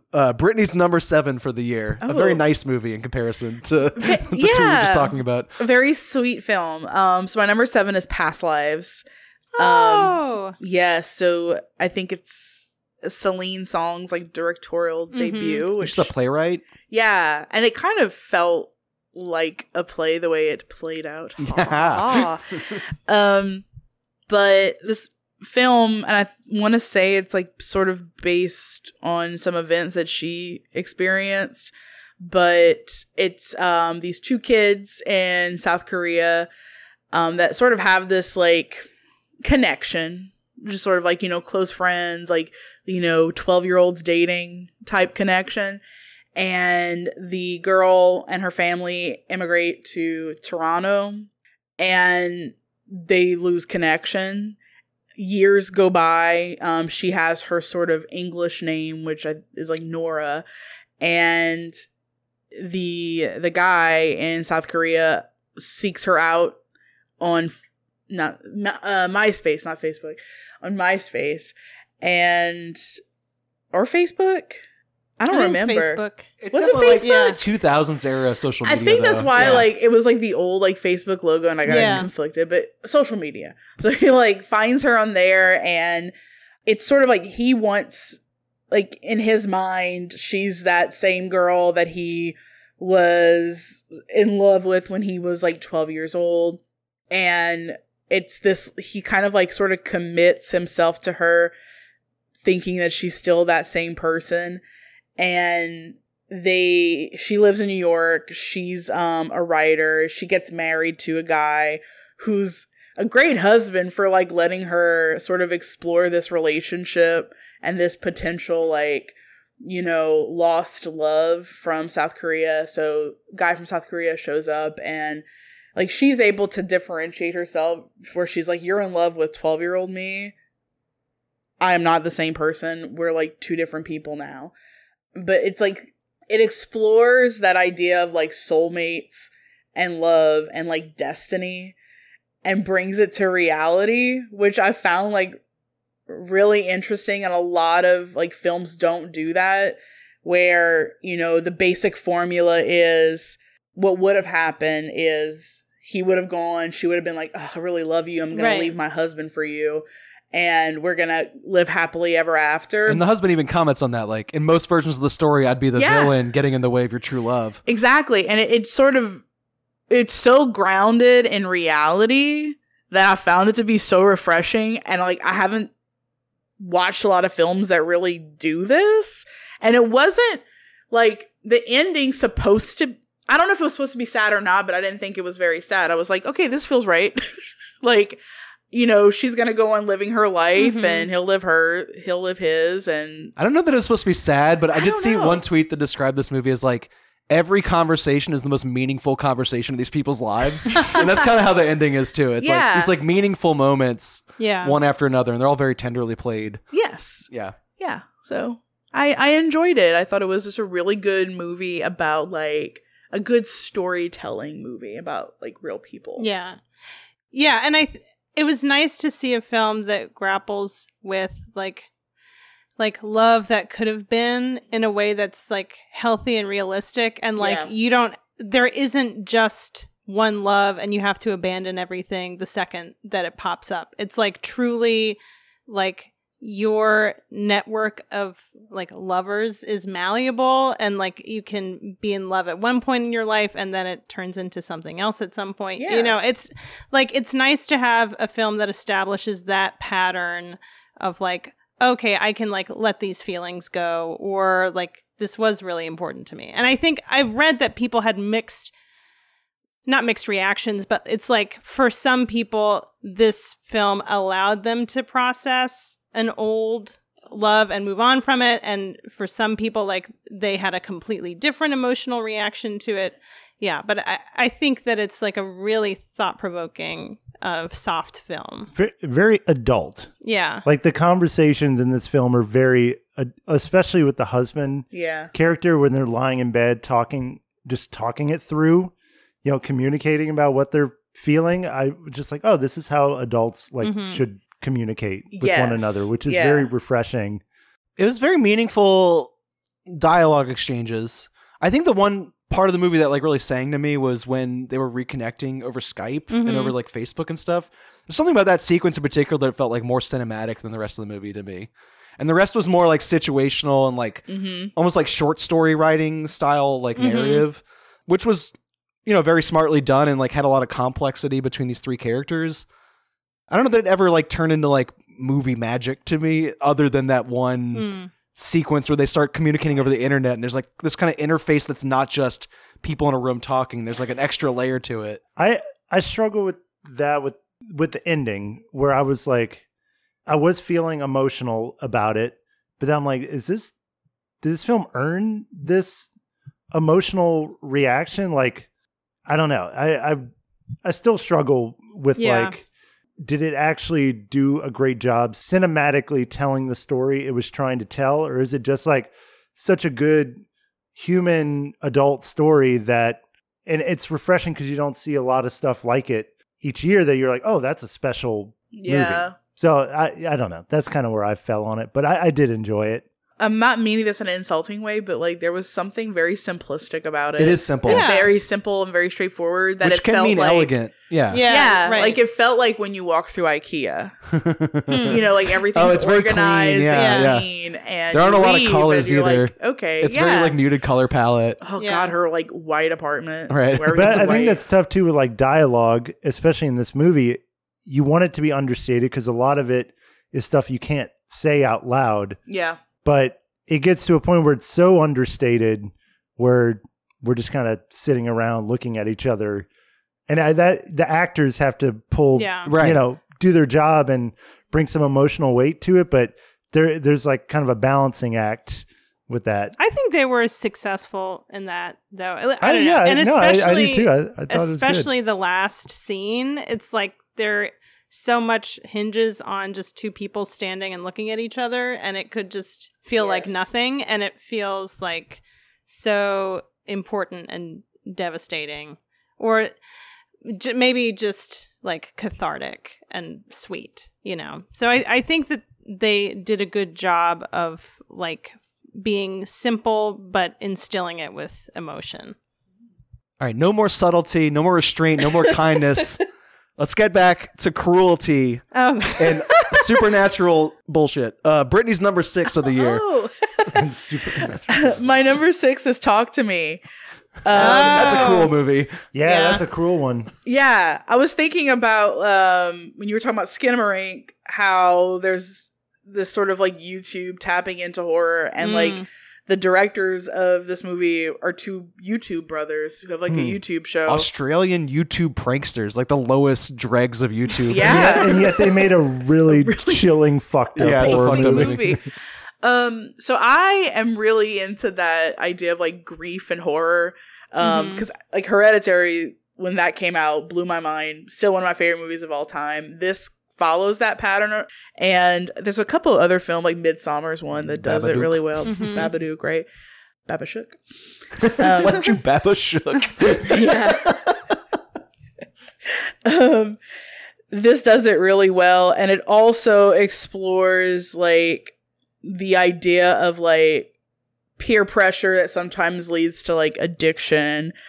It's just a bunch of teenagers who find something cool and everyone's doing it, and then if you don't do it, you're sort of this pussy, and then they bully you into doing it, and you're being filmed while you're doing it. The social media aspect of that this part too. freaks That was me my out. favorite part and the I could see scariest. that. Like, yeah, it's not just about like drug addiction and grief and things, which are part of the like larger metaphor, but that peer pressure of someone making you engage with this thing that's very like dangerous and unknown was, it had me on the edge of my seat. And then the violence that results from it had me covering my eyes, which I don't normally do for horror movies. And it's like everyone's desensitized to it because it's like, oh, it's a challenge. Throw it on Snapchat, put it on this or that. Like, so it's terrifying where it's like you're fucking summoning a spirit by like holding this fucking terrifying looking hand, and you get possessed. And then everyone's like, yeah, cool, right? This is pretty awesome. That reminded me of like why I'm so scared of like youth and like kids and stuff, is because like I feel like that would really happen in real life if there really was a hand like that out there. Yeah. I wouldn't be surprised. But this movie was fucking scary as shit. Like, I was terrified. Saw it in theaters. There were so many moments where like I covered my face, especially like when one of the main characters, like her younger brother, gets participates. There's a lot of self-harm. That was People are probably the most possessed. uncomfortable scene I've watched all year in a horror movie. And it's one of those scenes where you can't, like, the directors are like, you have to watch this and we're going to make you watch it. Because normally, like, if there's something really grotesque and violent, like, it might be like a 5-second thing. This shit was like 30 seconds and it kept going and going. So you had to like watch this like brutality unfold. That is something I will say for this modern crop of, people do complain a little bit about like trauma horror and like grief horror. Yeah. Right now. Like it's very reliant on like the metaphors, like the driving force or whatever. One thing that I think is really overlooked when we're complaining about that is things linger now in a way that's really uncomfortable. Especially, you mentioned Hereditary earlier. Like, yes. It's not this like jump scare thing where like something really scary happens and startles you and then you move on to the next like build of tension for the next release. You linger on the after effects of violence in a way that's very uncomfortable and like leaves you this sickly, squirmy feeling. Yeah. And I think that's very strong about like horror trends right now. Yeah. I do think that like horror as mental illness kind of thing is not maybe run its course, but it's been done quite a bit. But like, what made this one stand out was how particularly nasty it was and unrelenting, and it was brutal. Also, it's got a very inventive like mechanism. Like the hand thing is strange and it's its own. I can't think of many other movies with that kind of like delivery system for demonic possession. And it's kind of like silly in a way. Yeah. It reminds me of like the monkey's paw or something like, but it's the design of it is actually frightening. And the way those scenes play out, it's like you're really on the edge of your seat. It's one of those films like when you're finished, you get to bring something home with you. And that is just like being scared shitless and thinking about the fucking horrible in a like terrifying sense, but very good ending where I thought about it for like a week. It was I just kept thinking, ending. I was like, fuck, like what's next? Like this is horrible. Like it's scary. How do we feel about a sequel being greenlit? I would watch it. Where it's called Talk the Number 2 and then Me is the name of the sequel. It's silly, Oh my but I God. would watch it. I'm gonna watch it too. Yeah. Because it lends itself to multiple. Oh my God, the hand could be the new Scream mask. Yeah. You know, like isn't the sequel like delving into the history? Yeah, I don't know if I want that. Yeah, I don't know if I want that either. But is it the same directors? Yeah, I think so. wait, All this right. is real? Yeah, it's happening. Oh, I thought Yeah. you were just like No. joking. Like, hey, what if it was talking to I'm me? on board with that. I like Oh! I like the gimmicky title. I didn't know also this. I like would watch that they were it. selling ceramic versions of the hand that Yeah. people could buy off the website, and then people didn't realize when they bought it, but it's actually like a weed smoking pipe. So it's got kind on of like so a many tie to the coffee movies. tables right now. Yeah, that's some good A24 marketing. Cool. They're good at that. Yeah, just a very solid horror movie. Okay, I have only one outlier. I'm realizing now on my own list. It's probably because I'm the only person who saw it. It's called Shin Ultraman. One of the earliest movies I saw in 2023, but it really stuck with me. It was my number 6 for the year. It can sound daunting because there's now 3 Shin movies. There's Shin Godzilla, Shin Ultraman, and Shin Kamen Rider. It sounds like, oh, I got to catch up with all this stuff to just watch one of them. They're all standalone movies. Like, they're all individual properties. The word Shin just means new. So it's like a reboot of these old tokusatsu properties, which are like the Godzilla style of Japanese special effects filmmaking. So like giant monsters attacking cities, strange colors from like 2D animation on top of like live action, film cells. It's like a old vintage form of media that's probably most popular in America from not only the American Godzilla movies, but also from the Power Rangers, which was a Japanese tokusatsu show that they added American characters onto. Like when they took off their helmets, suddenly, like they just inserted these like American teens into those storylines. Ultraman is one of the more popular characters in that style. He's for children. Like there used to be a Power Rangers style show where Ultraman, who looks like a Power Ranger but is Godzilla size, he like hits a little button on his watch and turns into kaiju size, and then fights Godzilla style monsters. Cool. This series is overseen by Hideaki Anno, who's most popular for Neon Genesis Evangelion, so a popular anime series. I did not watch that series until after I fell in love with his Shin Godzilla movie, which is a very cynical movie about how a modern government bureaucracy would respond to Godzilla. And there's a lot of like jokes about the inefficiency of government as this like evolving creature keeps attacking in these different forms and like they can't keep up with it. Shin Ultraman is also about bureaucracy, but it's kind of humanist and kind in a way that Shin Godzilla isn't. It's about these kind of like go-getter people pulling all their resources to try to tackle this impossible series of kaiju attacks. And we are saved by an alien creature named Ultraman who, does the kaiju thing, who just thinks that we're cute. He's like, oh, humans are worth saving. They have this like go-getter spirit. They're basically ants to me, but I'm going to save them because I find them adorable. And I think there's something about their like spirit that's like worth preserving and not just letting the earth be run over by all these monsters. And it's got a lot of retro 60s kitsch, that like old school Japanese pop art eye candy. It's very fun. It's very psychedelic. There's some weird moments of kink too. Like one of the humans Shin Ultraman is flirting with gets turned into a kaiju size herself, and it briefly becomes like softcore giantess porn for like 5 minutes of the movie, which is very funny. Wonderful. And the movie knows what it's doing. Like Hideaki Anno is very playfully perverted in all of his work. Even though this kind of feels like it's for children, it's got kind of a hard edge from him. He didn't direct this one, but he wrote and produced it, and he did a lot of the mocap movements for Ultraman himself. So he's still involved in the film. I could talk about this forever, so I think maybe I will make y'all watch another movie from the series for our honorable mentions episode so we can really dive into it. Cool. Wonderful. Sounds cool. But to prevent me from talking forever, because we still have plenty to go, let's get to Brittany's number 3 for the year, which is our highest ranking outlier. Oh, Okay, my number 3 is Beau is Afraid. Oh, Back to Hereditary. Yeah, back to the Ari Aster. I love this. It was like a demented journey fairy tale from hell that I totally dove in, like embraced, where it really showed to me, like, as somebody who like suffers from like anxiety, like what that feels like, and then also like made me anxious watching it, because all the shit that like goes on in your head is like also real life. Like at first I was like, is this just him imagining all this shit, or is this like really playing out? And I mean, I still don't 100% know the answer to it. I mean, but what's the point of like interpreting the reality of the movie? Like, it just is what it is on screen, you know?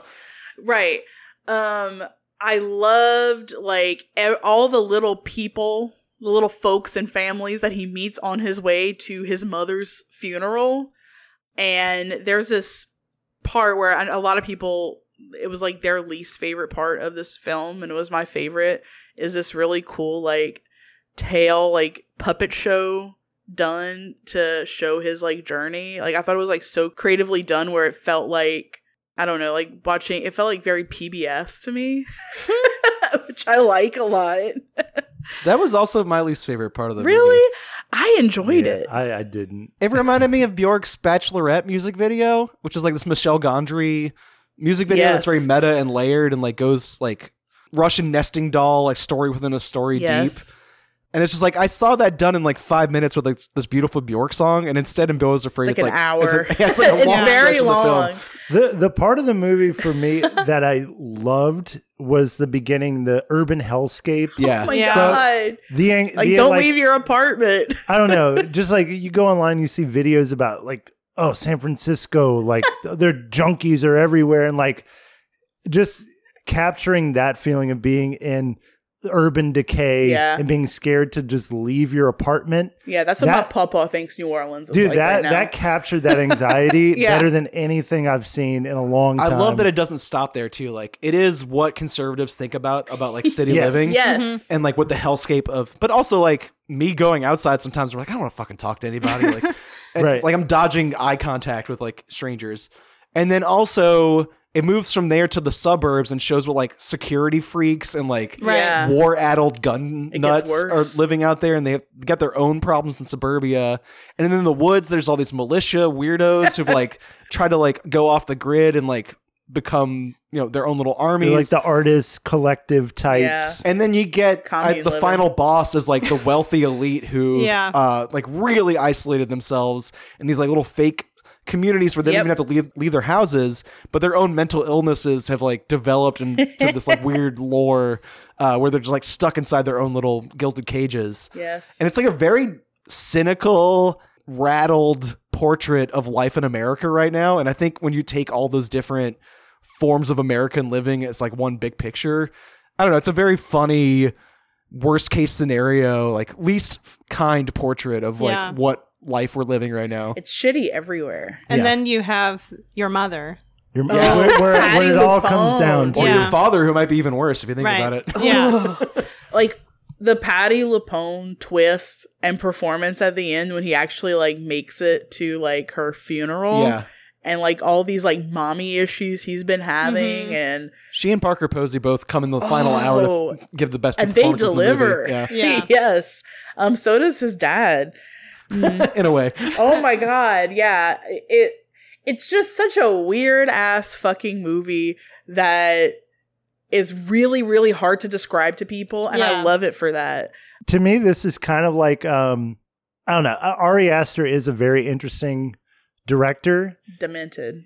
Yeah. And like, I still think he's kind of finding his way a little bit. This to me kind of felt like Paul Thomas Anderson when he did Magnolia.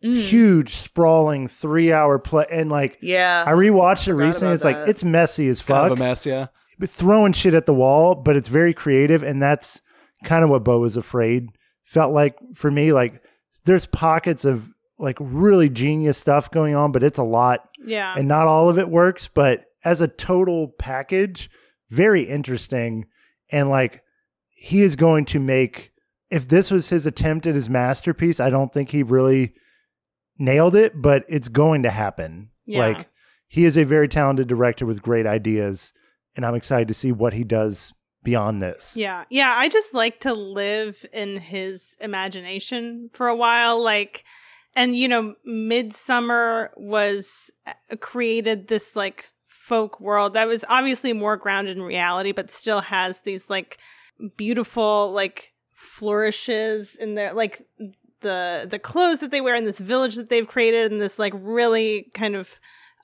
strange society. And then Hereditary is like absolutely dreadful, and this was like a total brain explosion. Yeah. But it's, I don't know, it's like, I don't think this was on my top 20, but it was like fantastic, like probably the strangest movie I saw this year, just in the expanse of imagination and the resources that he had to like bring that to life. And I don't know, I think I don't want to talk about the last scene. I feel like that could still be, you know, a spoiler, but the joke of like him trying to please his mother, like that is such a common like anxiety. Yeah, I don't know, for me and for a lot of people, and just the exaggeration in this film of like what that means for him based on who his mother is, I don't know. I just thought it was like a very funny exponentiated anxiety. It's like Patty LuPone was like the Von Erich dad. He was like one of the Von Erich boys, but no brothers. I was actually thinking of Anatomy of a Fall, like putting on trial these like private moments and these like personal failures that are like blown way out of proportion. Like say something about you as a person instead of how you react in the moment. And I feel like everybody has been through that. Like it's like you do this little thing and it's like, you know, this, like it becomes this huge grievance, but like taken out to the 10th degree for poor Joaquin Phoenix. Yeah, I thought it was very interesting. I love it.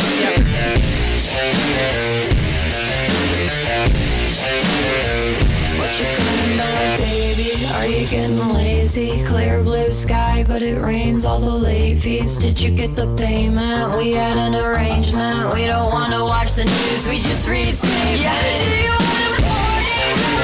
Barbie? Are you gonna back that shit up when it all comes to you? Want to party? Barbie? Are you gonna back that shit up when it all comes tumbling down? Gonna hit your fit, no one gives a shit. Better off if you just get over it. I'm going crazy, little tiny Hollywood baby. Brand new Mercedes, I'm in the crib going crazy.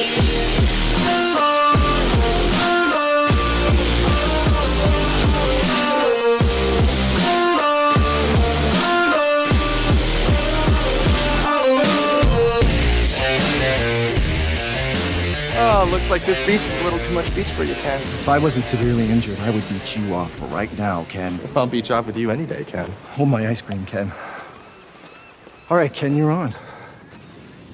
Let's beach off. Anyone who wants to beach him off has to beach me off first. I will beach both of you off at the same time. But you don't even know how to beach yourself off. How are you going to beach both of us off? It doesn't make sense. Ken? And Why you are you can beach getting yourself off. emotional? You're going to beach both of us off. Nobody's going to beach anyone off. I already talked a little bit about Godzilla earlier, but it's immediately coming up again because on my number 10 and James's number 6, Godzilla reigns supreme. Godzilla -1 that we saw in theaters together. I cried in public at a Godzilla movie. I cried. I was right next to you, and I cried too. Oh, just bros being bros. Yeah, I don't know. Like I haven't watched as many of the new Godzillas as you have, so I was kind of like going in blind to this, and just immediately I was like, oh, this is like very good filmmaking. It felt like Steven Spielberg or somebody was directing a Godzilla movie on like, I think it was on a $15 million budget, and it looks gorgeous. And the score is very moving. It's like this repetitive motif throughout the film, and the fight scenes are great. It's got this really cool story about this kamikaze, kind of disgraced kamikaze pilot who wants to redeem himself post-war. yeah, it's really sweet. It's moving. It's got huge action scenes, and it was great to see in a theater. This is probably like my favorite theater experience of the year. Like seeing the big fucking monsters on the giant screen and like destroying cities. Yeah. While also having like moments that will bring you to tears was a very fulfilling experience. I'm a simple man. If you put a big monster on the screen, I'm already happy, you know? But this was a cut above most movies in that genre. And I was talking earlier about tokusatsu throwbacks, in particular with Shin Ultraman, and like the Shin Ultraman, Shin Godzilla, Shin Kamen Rider, and then a couple other movies that are actually about to come up. Like there are a lot of good retro throwbacks to that old Godzilla style of filmmaking. Mm-hmm. None of them do what this one does, though, where it's like very sincere. This is the 70th anniversary of the original Godzilla film, and it's dialing the clock all the way back to World War II and getting back to what the monster was before he became the hero to children everywhere. Right. It was the fear of the atomic weapon, which this, you know, and with Oppenheimer being, you know, on everyone's tongue, like this also kind of talks about post-World War II, like how devastated Japan was and the fear of, you know, Godzilla or this weapon being used again. So it has this like kind of political backstory, but then this very human story. Yeah, that's where the emotion too. comes in, is like, it's easy to be emotional about something when it's not commenting on a culture. It's like about this one man's personal journey, which, you know, it's hard to do that scale when you're talking about a Godzilla movie, but it's a kamikaze pilot who dodged his mission to kill himself for his country. And he sees Godzilla's emergence as like an opportunity to redeem himself and kill himself for Japan. You know, it's like a second chance. And everyone around him, the whole movie, is like, what the fuck are you doing? We want you to live. We want good things for you. Do not kill yourself for this like imagined version of like wartime valor. War is hell. All of us hated it. We're glad it's over. Don't relive this just to feel better. And he sort of starts this very communal family, like a chosen family kind of thing, which I love, the chosen family trope. And like, there's a very heartwarming reveal at the end about a character you think is gone and they come back, where just like, that's when I started. Oh yeah. And it's so manipulative because like, you're like, what the fuck? There's no way that they survive that, but they do, because it's movie magic. And yeah, this whole movie was just movie magic. I also cried at the big reveal, even though I saw it coming. Like they telegraph it in this wide shot where you like see what the like surprise is supposed to be. But when it happened, I cried anyway because the music was so touching and it was just like pulling tears out of me like a magnet. Like I couldn't help but like feel emotional. The score is very good, and you know it has motifs pulled from the original Godzilla score. Yes, yeah. But it also has this like kind of Philip Glass like mathematical like build to it that like really gets your emotions up. Yeah. It's a really well-made movie. Cool. Sounds amazing. Yeah. Kind of on the other end of like monsters that I enjoyed when I was a child, pleasing me again. My number 7 and Hannah's number 6 for the year brought me back to that childhood feeling too. Hell yeah. Teenage Mutant Ninja Turtles. So Mutant Mayhem. So we covered a TMNT movie earlier this year. I had never watched Teenage Mutant Ninja Turtles as a child. Watching that movie was my first exposure to the Turtles. So this is the second Turtles movie I've seen, and I loved it. It is an animated film. Seth Rogen was behind a lot of it. I think the director is Jeff Rowe, but it's like a total reboot. The Turtles are teens. They're living in the sewer with their rat daddy, who is voiced by Jackie Chan. He learned Kung Fu from watching old like Hong Kong Kung Fu movies and like martial arts videos. Movies. Yeah, including Jackie Chan. And the movie is mostly surrounding like community and acceptance and finding family and finding like being accepted by the world at large. So they're like hiding in the sewers. They attempted to come up to the surface at some point, and they like everybody freaked out at seeing a rat man. They chased Splinter and the Turtles back to the sewers. Now there is this villain named Superfly that nobody has seen, who is stealing like mechanized parts from this government organization. The Turtles think that if they team up with April, who wants to like write a story about and expose Superfly to like be accepted at school because she's a total pariah. And the Turtles want to catch Superfly so that like the people of New York will love them. And as they're going, they find like that Superfly is a mutant. He has a cadre of mutants, and like this is potentially a found family.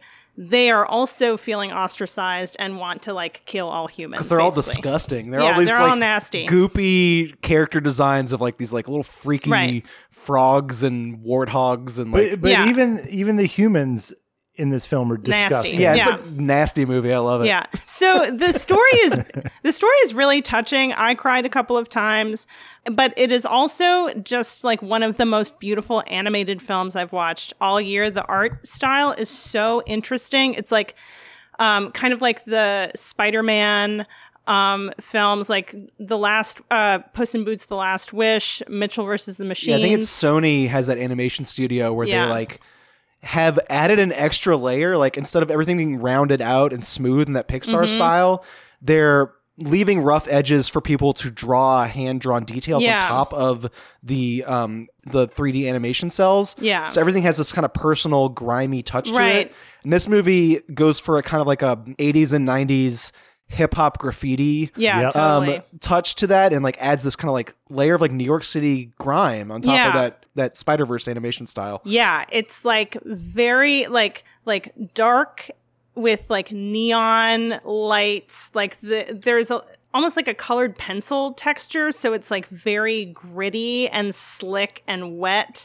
Yeah, the mutants are like dripping with stuff and like engorged or like scrawny and disgusting. And I don't know. I mean, it was just such a fun, beautiful, like fast-paced film. The four turtles have excellent chemistry together. They're played by four teens, and they just feel like teenagers. They really want to go to prom. That's like one of the reasons they want to like save the city so that prom will happen. That is the main thing I loved about the like Teenage Mutant Ninja Turtles. It's always been in the name, and yet no film before this one has really like delved into them feeling like teenagers. Like we watched the original. We did like a product placement episode for that one. Yeah. And they were like kind of like slacker, stoner bro kind of thing going on in there, but they didn't really feel like teens. Well, it's like they're feel like older guys than the kids watching the movie. Adults. Yeah. So like the kids watching the movie are looking up, and it's like, that's what I want to be in a few years.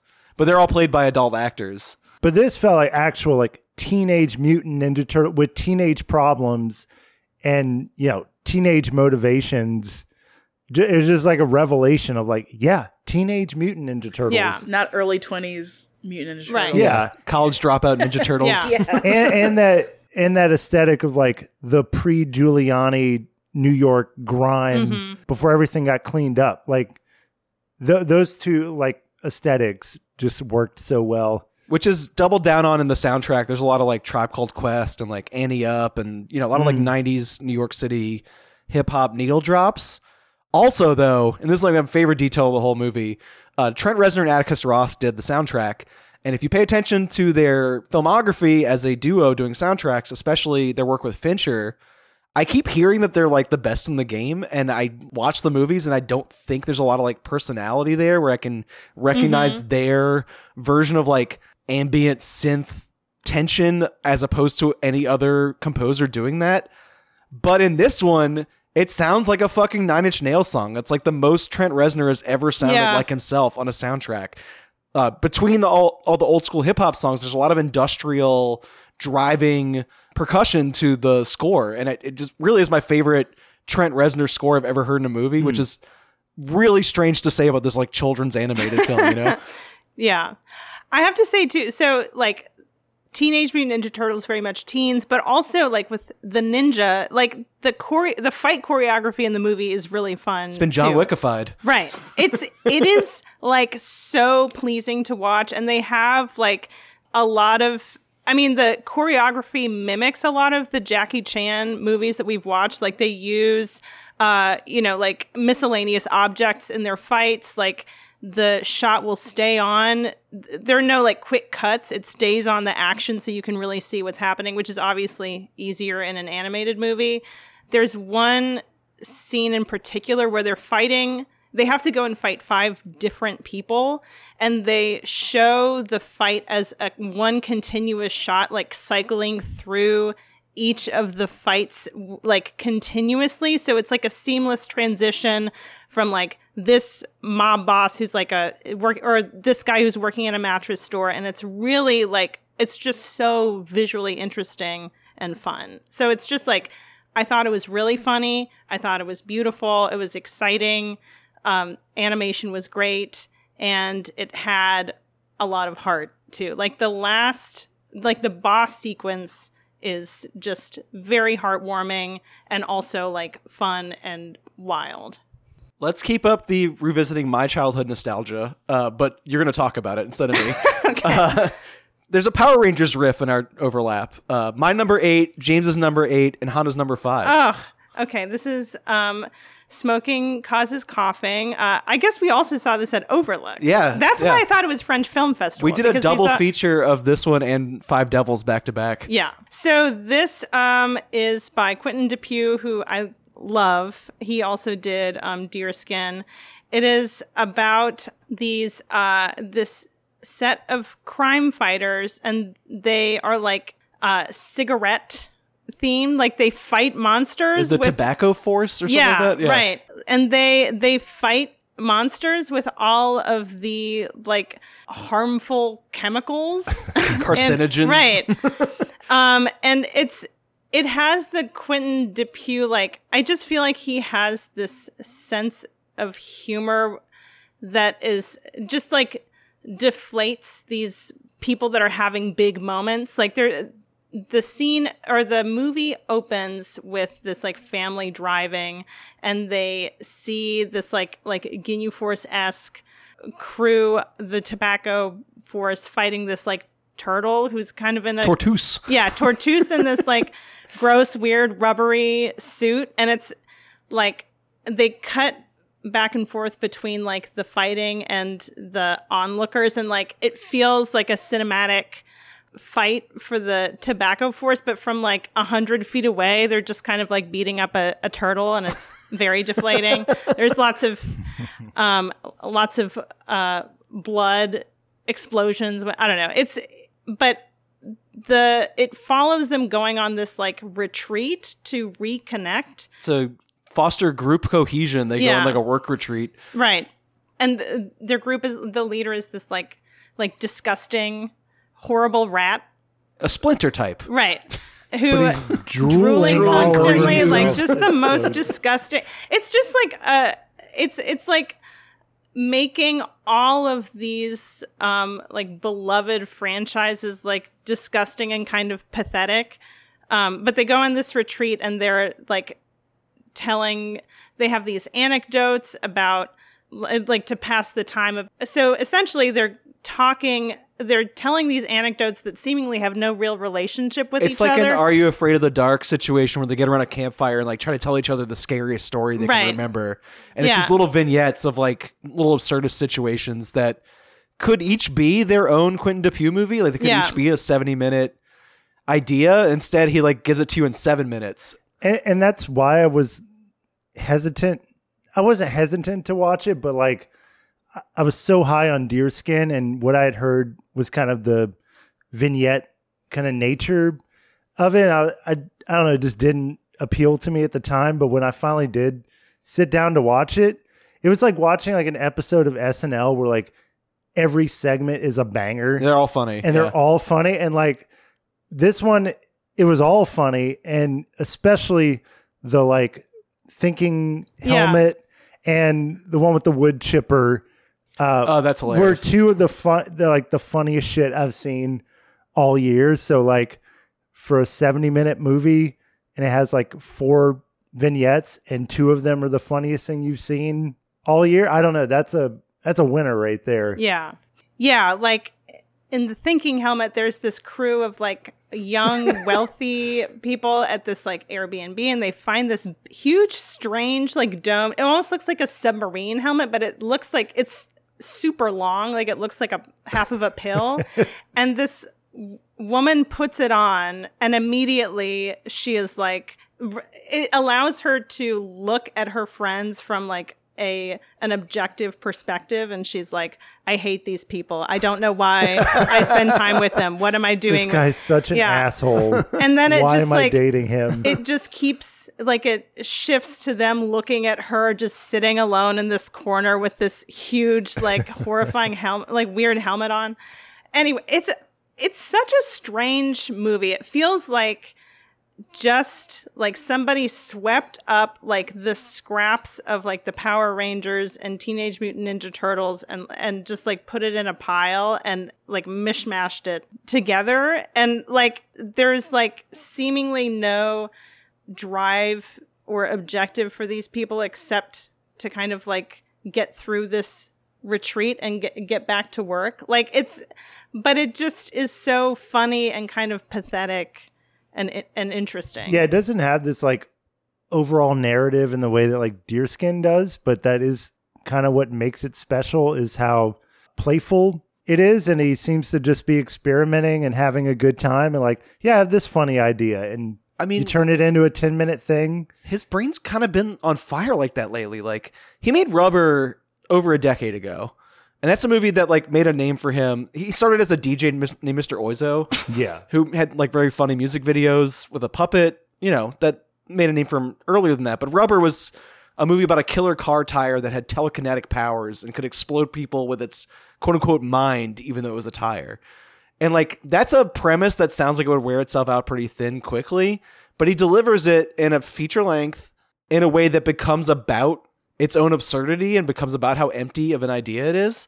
And then I want to say in the past 6 years, he's just cranking out 2 or 3 movies a year that are all like that. They're all kind of genius. I still haven't seen the one about the giant fly. Mandibles, which is very good. Which I need to see. And it's got 2 actors from this movie, from the Thinking Helmet sequence, including Adele Exarchopoulos, who's amazing and is also in Five Devils. And yeah, I just think he's like cranking out ideas faster than his productions can actually keep up with. And this felt like he probably had 4 or 5 different scripts that like he wasn't working fast enough to produce them. So he kind of like gathered all those scraps in like one big container. And that's pretty inspiring too. Yeah. Just like they can't keep up. He's just got too many surreal, absurdist comedic ideas. And they're generally pretty funny. Like they are. Yeah.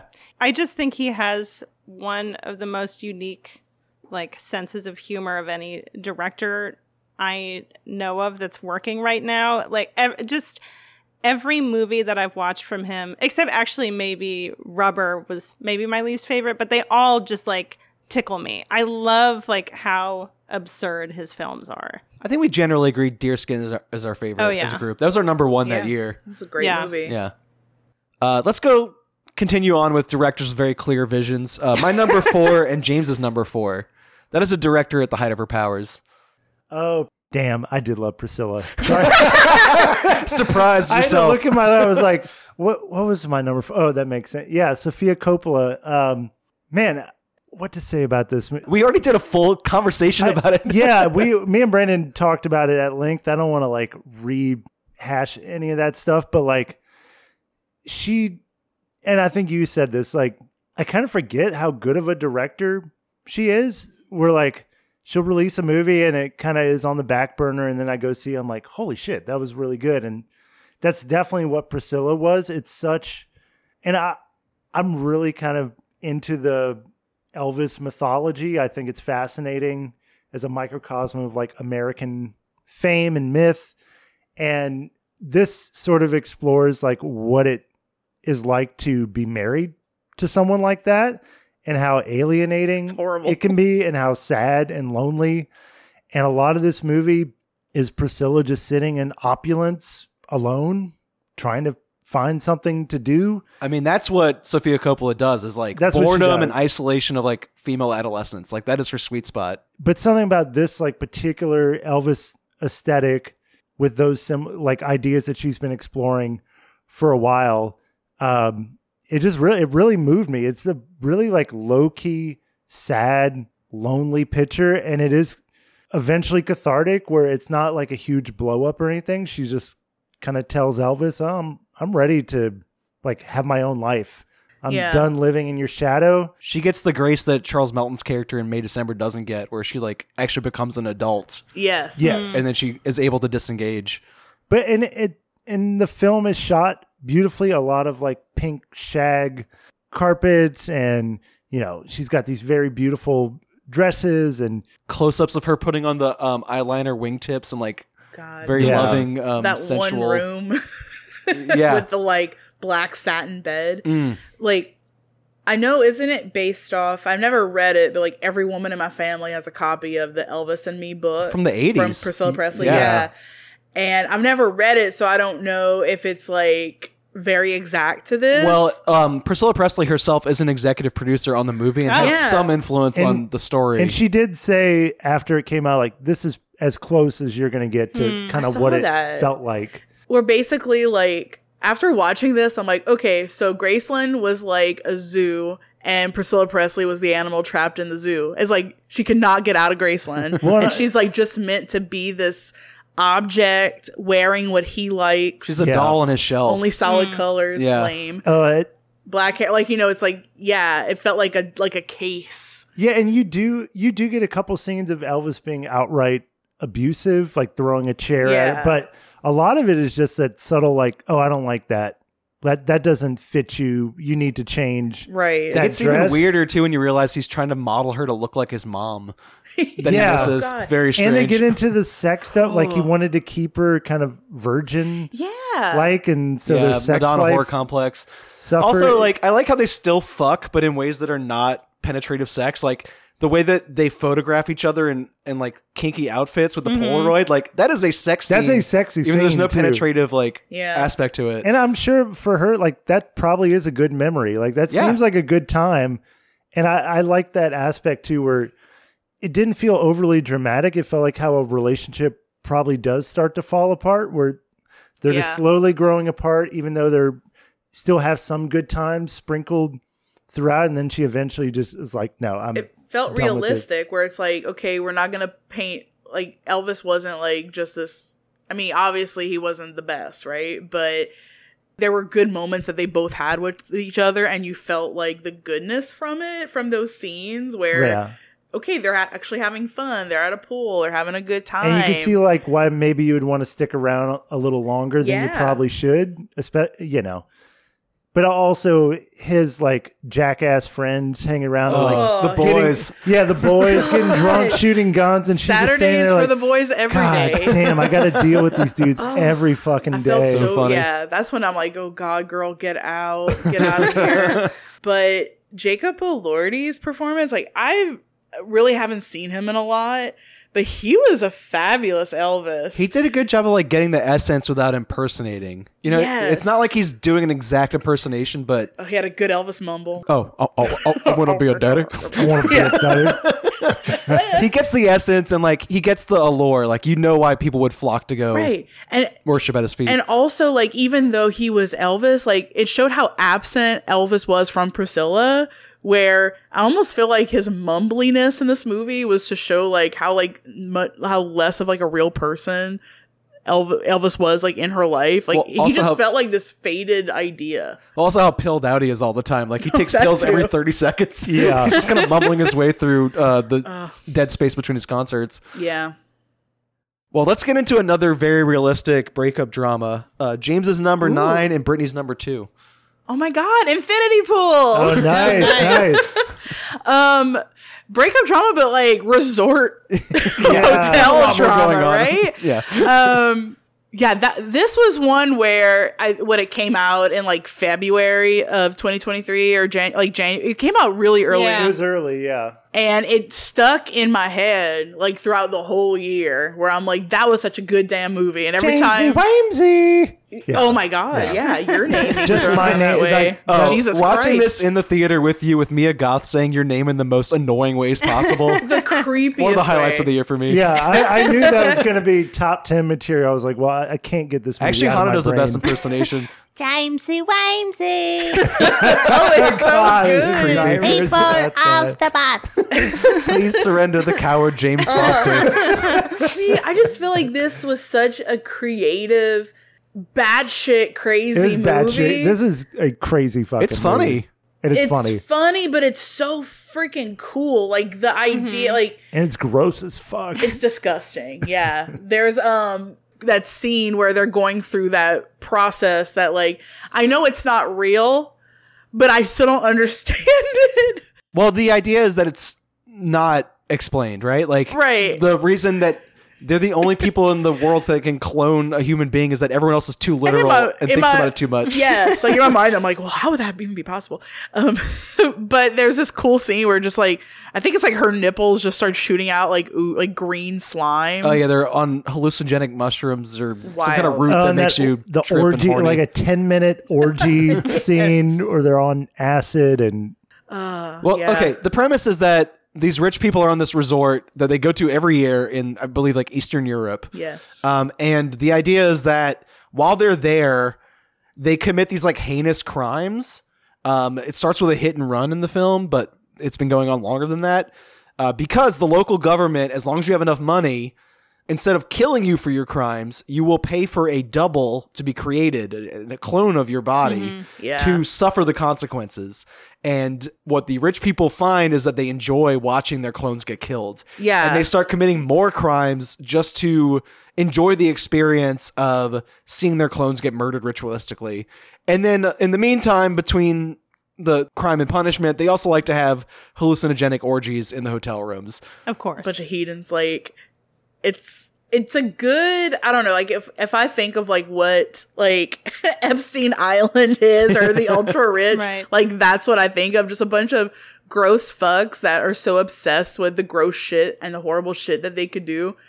Because it's this power thing. Like they're like, we can do this because we have enough money to, and this is something we have access to. So let's just do it over and over again. We don't care about who we harm in the process. We'll fucking kill people just so we can get a clone to then get killed. Yeah. And there's also something about, because like having money can shield you from accountability for a lot of things. Yeah. And it does in this case too, but it's like they get off on seeing themselves punished for the crimes that they're committing. It's like the accountability is happening, but not to them. And there's something that they like enjoyable about that. Sickos. And that commentary about like using another country as your playground, like consequence free, just like ruining lives for your own entertainment. Sandals.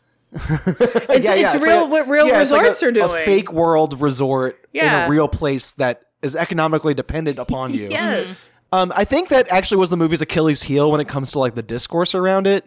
And like it came out around the time where The Menu was being seen by a lot of people. White Triangle Lotus was on of TV. Sadness. Triangle of Sadness. So like that Eat the Rich satire was a little oversaturated. And I think the movie suffered a lot of stray bullets White from that. Lotus too. Yeah. I think Triangle of all around the Sadness in same this one time. also got more guff than the rest of those because it's grotesque. I personally like something like this that's grotesque and Yeah. not subtle. Yes. But a lot of people prefer subtlety and restraint over, entertainment. I don't get it. But I think the difference with this one is it's not just about that. It's like Brandon Cronenberg wrote this between his first movie, Antiviral, and his second movie, Possessor. Yeah, so like there's a long gap between those two films, and he wrote this script before Possessor, and it's about this guy who is kind of a Nepo baby and Yeah. like living on someone else's dime, who can't get his second project off the ground, is like creatively frustrated and has writer's block. And in order to torment himself about this frustration, he creates this dominatrix character in Mia Goth who's like eating fried chicken and champagne and like whipping him in the streets. And like, it's a very funny movie about writer's block and privilege to me. It's not just Eat the Rich. There's this extra layer about Brandon Cronenberg's career that makes it like even funnier to me. Yeah. I think it's a really funny, fucked up movie. Yep. And the orgy scenes aren't just like straightforward, like flesh on display. It really gets in this like ethereal color swirls and like confusing hallucinogenic sequences that feel like pure cinema for a few stretches. And then you go back to like on the drab prison of that resort. It's a really like visually interesting movie as well. And I don't mind if it was maybe a little oversaturated with the eat the rich thing, but I could do with like one fucked up the rich are awful movie every single year. Yeah. It's refreshing. Yeah. It's a nice palate cleanser. Yeah, we got to keep them in their place. Our next movie is another kind of like isolated location thriller. Brittany's number 4 and my number 2 was The Royal Hotel. This is a movie about 2 American tourists who are in Australia, in Sydney, like on the coast, and they run out of money. So they apply for work permits to earn enough money to go back home. And they get assigned a barmaid job in the middle of the outback, like way inland, like isolated, no way out of town. And they're going to work the bar for this community of miners. It's a bunch of very gruff working class men who surround these 2 young 20-something women. One of them is played by Julia Garner, and the other one is Jessica Henwick. The director is Kitty Green, who also did The Assistant, which is a pretty popular movie from a few years ago. I also really like her movie Casting Jean Bonnet that was on Netflix. It's a really fucked up one. This movie reminded me a lot of Alex Garland's Men, in that there are a bunch of like toxic men surrounding the 2 women, and like basically they're all trying to have sex with the 2 barmaids because they're the only 2 women in town, and their ways of enforcing their like sexual behavior on these 2 women who are not particularly interested in any of them is like a chokehold thriller. Like the tension of them being surrounded by all these people who want to fuck them and are willing to manipulate their way into these 2 girls like private spaces to have an opportunity to do so is so fucked up. And the way it reminds me of Men is that they're all trying to achieve the same goal, but in very different ways, and they're very different personality types. And I think the extra layer that this adds on that maybe is more interesting than what Alex Garland did is, well, I guess maybe there's 2. One is that this is actually like a true story. There's a documentary called Hotel Coolgardie, which I did watch after. It's maybe even more fucked up. It's more fucked up than the movie. Yeah. Because it's kind of filmed like a TLC reality TV show, which almost makes the tension weirder. And it's sort of not played for laughs, but there's like a reality show, like it's a reality show, gawking aspect to man, it. This is crazy down in the outback. It's like these women are in danger. Yeah. The other layer, though, is like the women's response to this. It's not just that they're isolated and that they are like trying to survive. There's 2 responses. One is Julia Garner's character is like, we need to make it through, stay sober while all these people are getting drunk and trying to like isolate us. Yeah. Jessica Henwick's character, on the other hand, is like, you know what? I don't really like being alive very much. I'm not enjoying my time on Earth. I'm just going to get drunk and whatever happens to my body happens. And like her friend is like trying to pull her back from that like, you know, black hole of like depression and like trying to like make her want to live instead of like drinking alcohol and like becoming part of this raucous, destructive energy around her, because all the men drink until blackout rage every single night, and it's like a self-destructive communal event every 24 hours. And I found the experience of watching this in the theater to be one of the most thrilling 100 minutes of the year for me. Like I was just like holding my breath the entire movie, like what terrible thing is going to happen to these women? And most of it is like, yeah, the men are terrifying, but it's like inward. It's like, how are they going to like dredge up the fortitude to protect themselves from this outside threat? Yeah, it's like nothing gets executed that like you know will happen. Like it never happens, but just the tension from everyone is like fucking terrifying. And it reminded me like a lot of times, like, you know, like in college I was like the sober friend for like big nights out, like DD person. And like when you're in a bar and there's a bunch of dudes that are like hitting on your blackout friend and you're like, we're going now. She cannot make decisions right now. And then they're like, no, it felt so much like at the bar where I'm like, oh my God, I have to get you into a car. And they're like, no, it's going to be fun. Yeah. I'm like, okay, no. Man. So yeah, it's like all these gross hick men. And I'm like, it just felt realistic, which obviously it is. And like, there's this feral, like they felt like wild animals, and then like they're like, no, she's mine, and it's like, dude, what are you talking about? Like they're fighting each over them, and they're like, I'm not committed to any of you guys, I just want to work at this bar to make some money. It's so scary. And I think it captured the complexity of those dynamics too, because like there's one guy that Julia Gardner's character is genuinely like kind of interested in, who's like very charismatic and funny and like showing them around. There's one guy who's like really terrifying that is interested in her friend. Yeah. Looks like Phil Collins a little bit. Yeah. But there's even a scene like Julia Gardner hates this guy that is like kind of hitting on her friend. But like there's one scene where a snake comes into the bar and she doesn't know what to do, and he knows how to take care of it. He goes and he grabs the snake and he like disposes of it. So it's like they're dependent on these men for the money that they're getting to get out. Yeah. They're also like in rural Australia, like they have no experience there, and they're like real dangers that they don't know how to handle. So it's like they are dependent on them, and also they like enjoy some of their company, but they have to grapple with that and the predation. Yeah, and also there's like the way that they treat like the sort of native folks too. It just reminded me like that racist. Yeah. It's pretty gross. I'm like, this is so identical, even though you're in Australia. I feel like this is like what it's like in like a bumfuck town in Mississippi. You know what I mean? Like if you're trapped, then it's just a bunch of like horned up dudes that don't know like how to treat women or like don't know how to act around women. I don't know. It felt very, very relatable, even though I've never been in Australia. But the way that, what's the blonde girl's name again? Julia Garner. Julia Garner. Her acting in here was so fucking good. Yeah. Where you can like feel the terror that she has, or it's like, they couldn't even like go to like bed because the room they're renting is like on top of this batshit bar that like everyone knows where they sleep. Like they know where you sleep. You can't escape. It's so spooky.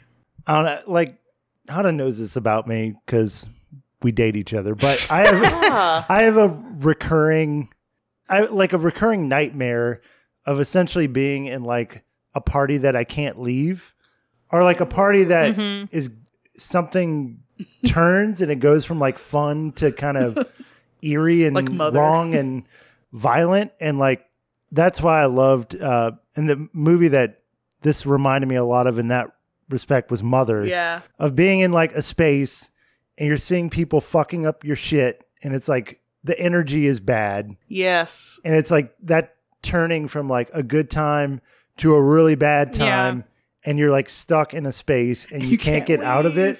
And like, that's why this movie gave me the heebie-jeebies. Like I felt so like in fear of these women, like get the fuck out of here, like burn the shit down, do what you gotta do. It felt so good when that did happen. But that particular fear is so ingrained in me on a obviously like a subconscious level that this movie definitely got to me. That's why I don't go on cruises. Like, could you imagine being stuck on a ship that you can't leave and people go batshit like this? I like that there's like chaos in it as well. If you're talking about Mother, like there are moments in this movie that aren't really about the gendered metaphor either. It's just about the drunken chaos of the environment. I'm thinking specifically when they look out their window and there's just a man running in the desert throwing fireworks at the ground for no reason in particular. And it's just like this menacing drunken chaos. Yes. So the movie's just as much about alcoholism as it is about the gender stuff. Because we, in college, you're at a party and the one dude gets a little too drunk and he's playing with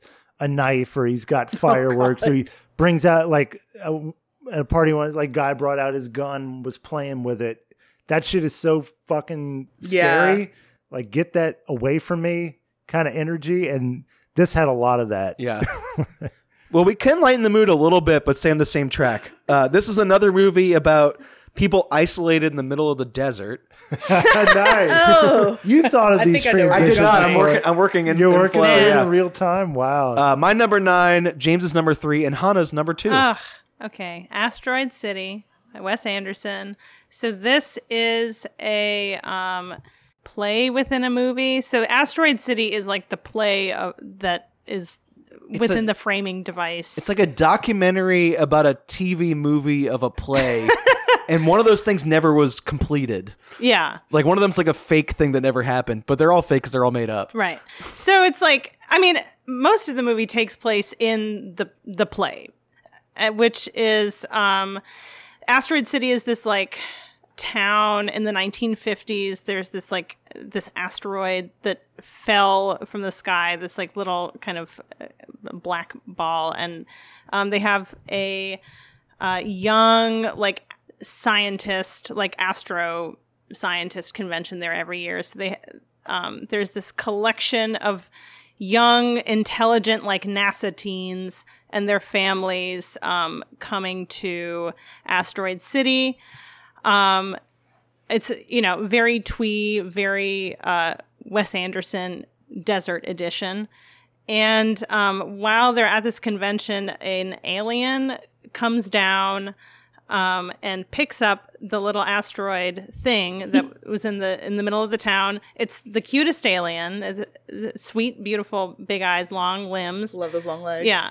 And he floats back up into the sky, and the town goes into quarantine. So there are, all of these families have come together for this convention.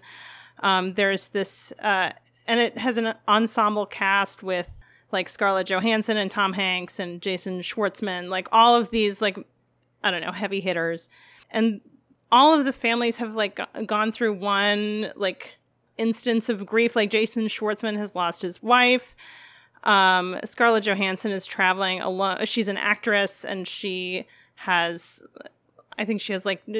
kind of has depressive thoughts, and she like meets up with Jason Schwartzman, and then their children like get together and like form bonds. So all of these families are like connecting together during quarantine. And then like the movie will kind of frame back out to like the making of the play or the production of the play.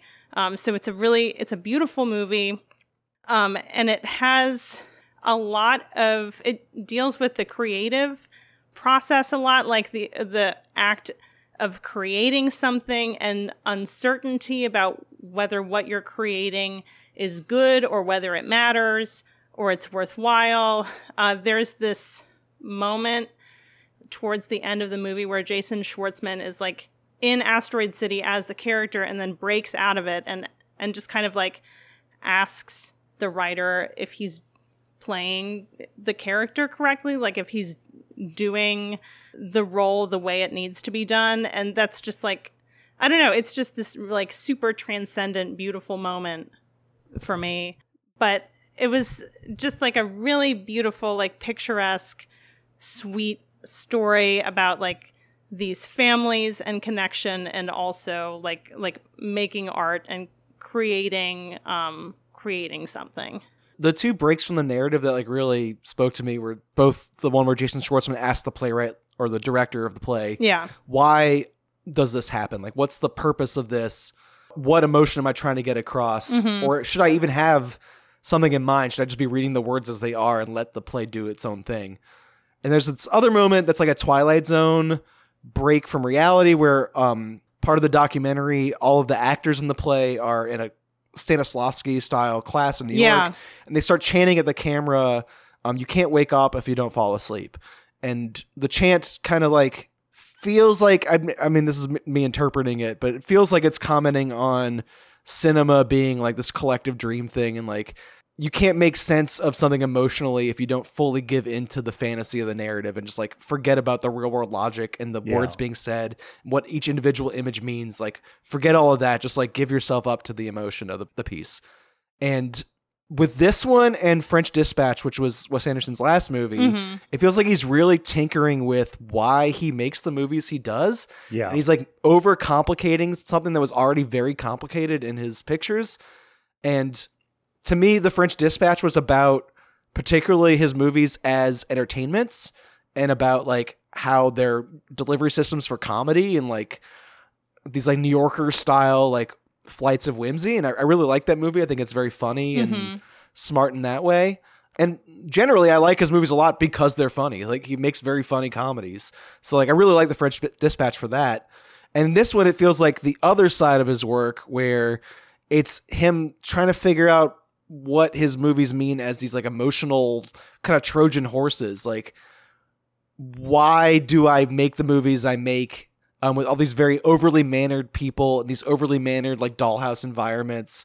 what am I trying to get to when I do that? And why does it make for these like emotional cathartic moments, like in Rushmore and in Royal Tenenbaums in particular, where like the dog dies outside that wedding, and like Chaz, the Ben Stiller character, is like, I've had a very hard year. Yeah. It's like we all have. The movie makes you like kind of break down and tear up, but you don't really know why. These are not real people. These are not a real scenario. And he's really picking at the mechanics of his work in that way. Well, and it's like the artifice, like his movie, and especially that's why I thought this was brilliant, because Asteroid City is a city should not exist. It's just like, it's fake. Like it looks unreal. And then the framing device of like the kind of play within a play, and you're adding layers of like unreality on top of it. And yet it has like real soul and humanity. And I think he's like questioning, like, how do I do that? Where does that come from? I don't know. And that's really like, I thought this was probably the most like complex movie I saw this year. And thinking about all these themes about like him as a director and his artificiality and the way he stages things, and him wrestling with the idea of movies and why do I make, like, just a lot to really chew on, to where like after the movie it was like I was ruminating on it for a long time. I watched this one twice in 24 hours, where I went to the theater on like a weekend and I had the next day off work. So I watched it. The next day I went to see Past Lives, and then I was like, you know what, I'm going to watch Asteroid City a second time so I could like dig into it more.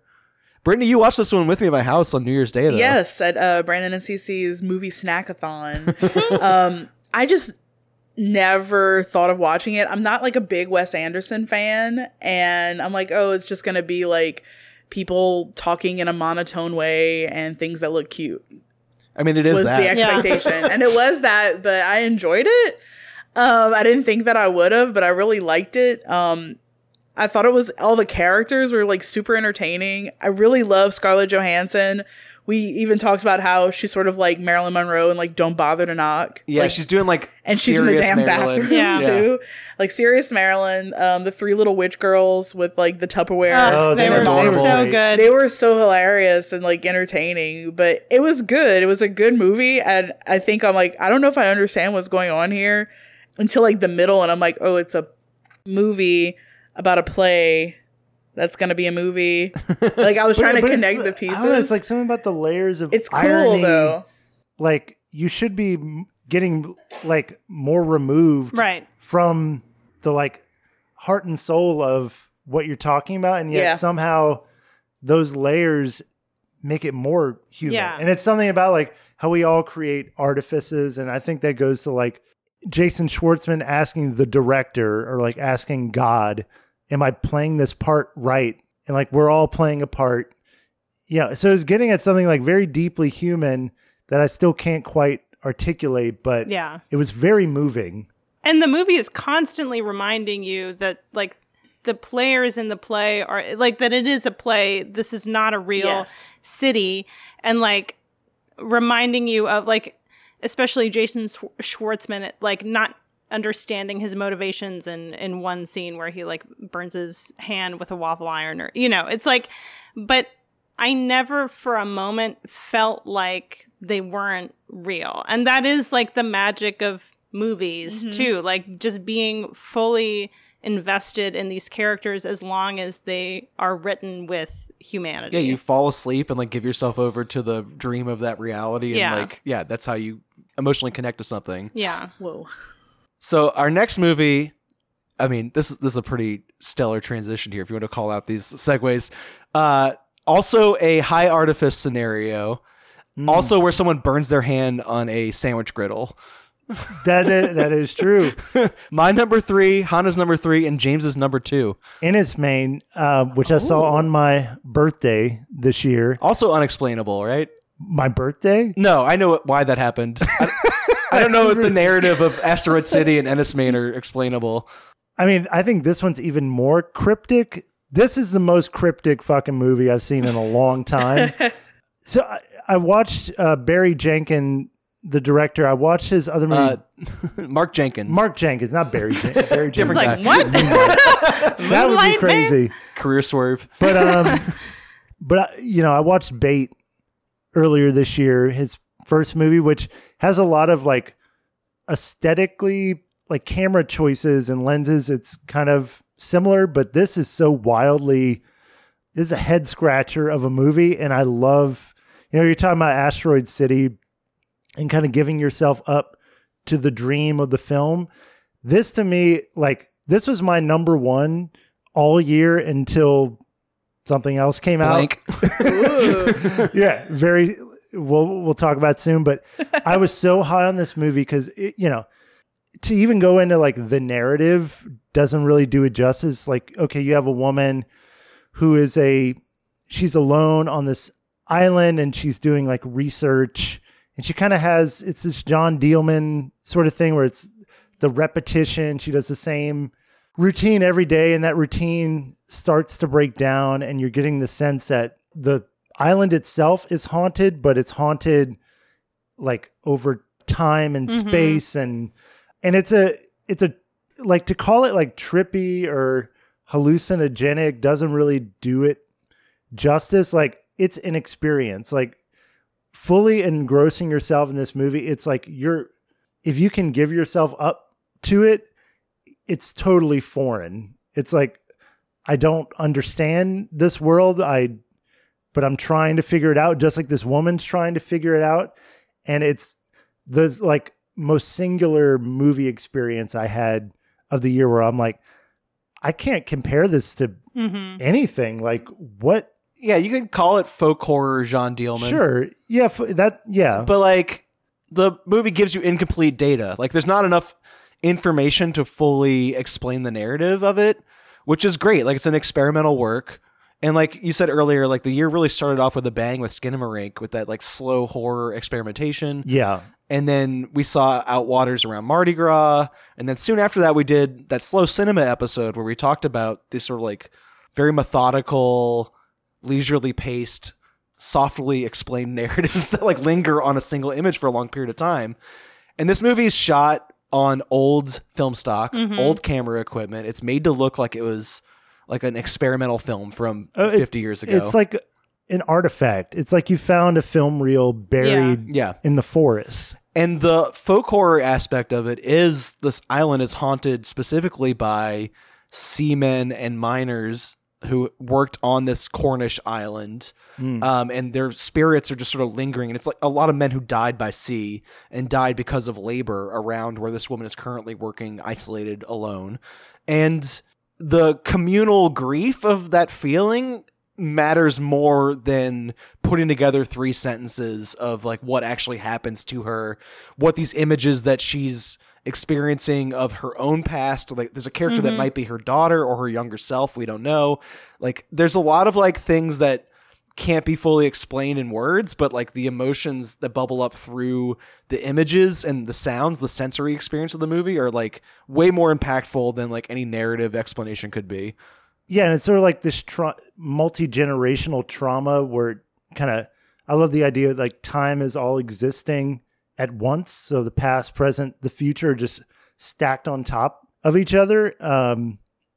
There is kind of like, and Hannah, you discovered this because I didn't realize the whole like workers day and May Day. Right. So the day, like, so that adds a lot of context to it. I think she's monitoring the soil, like the temperature of the soil, and this like little growth of flowers, and she goes there every day.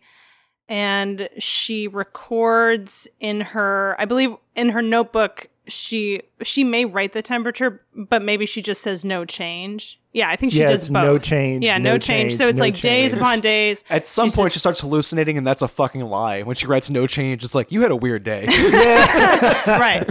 But I think the day that she goes, either the temperature changes or it's the day that she goes to the flowers and there's this lichen that started to grow on them. And the day that happens is May Day, I believe. And then she's also hearing through the radio, like, May Day, May Day. So it's, May Day being like, obviously a ship crashing or like emergency. And then also like the associations that it has with labor.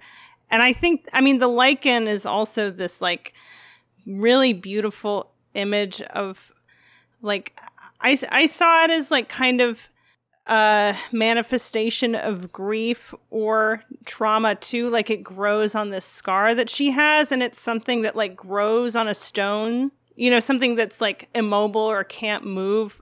I don't know. There's just something about the feeling of being like stuck or even like sunken and having this thing kind of like proliferate on you. There's also like a narrative explanation for the lichen too. Like my interpretation of the movie, which is no more valid than any other one, because there's incomplete information. But the lichen reminded me of like there's like a wheat germ or like some kind of like fungal that can grow on wheat that like people use as an explanation for the witch trials. Yeah. Mm-hmm. So like there's something about the lichen growing that could have caused her to like hallucinate. hallucinogen. And what we see as her interpretation of reality is like somewhat kicked off by the growth of this like fungus invading the few flowers on a cliffside she's like taking notes on every day. I don't know if that's anything I like that. more important than anything else, but that stuck with me too. But I just love movies like this where, like you said, your interpretation is just as valid as anyone else's, and you have incomplete information, which I know is frustrating for some people, that you will never have the answers to this movie, but it is an enigma, and it is like totally engrossing in a total sensory experience. So, okay.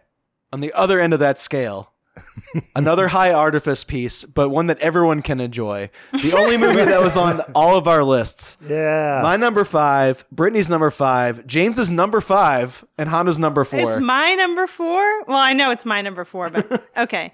So this is Barbie. Have you heard of it? Have you heard of it? It's kind of a big the deal. highest grossing film of the year. Yeah. Oh, is it really? I think so. Oh, that makes sense. Yeah. Nice. Greta Gerwig directed this. It is just absolutely gorgeous. Actually, this was me and James's double feature with Asteroid City, which That's was great. fantastic. Margot Robbie's in both of those. Mm-hmm. Yeah. Yeah. So, I mean, I everybody knows Everybody's Barbie. seen Barbie, right? Everybody's seen Barbie. Yeah. Barbie is having feelings of existential dread and doubt, which is inexplicable. She lives in a wonderful, perfect Barbie world, which is just absolutely. I mean, this movie is totally gorgeous. It's like the 50s soundstage, phantasma-gasma. She goes to the real world with Ken, played by Ryan Gosling, who is just absolutely phenomenal. Finds the person who plays with her. Ken goes back to Barbie Land after learning about the patriarchy and infects Barbie Land with machismo, and the Kens become the ruling gender.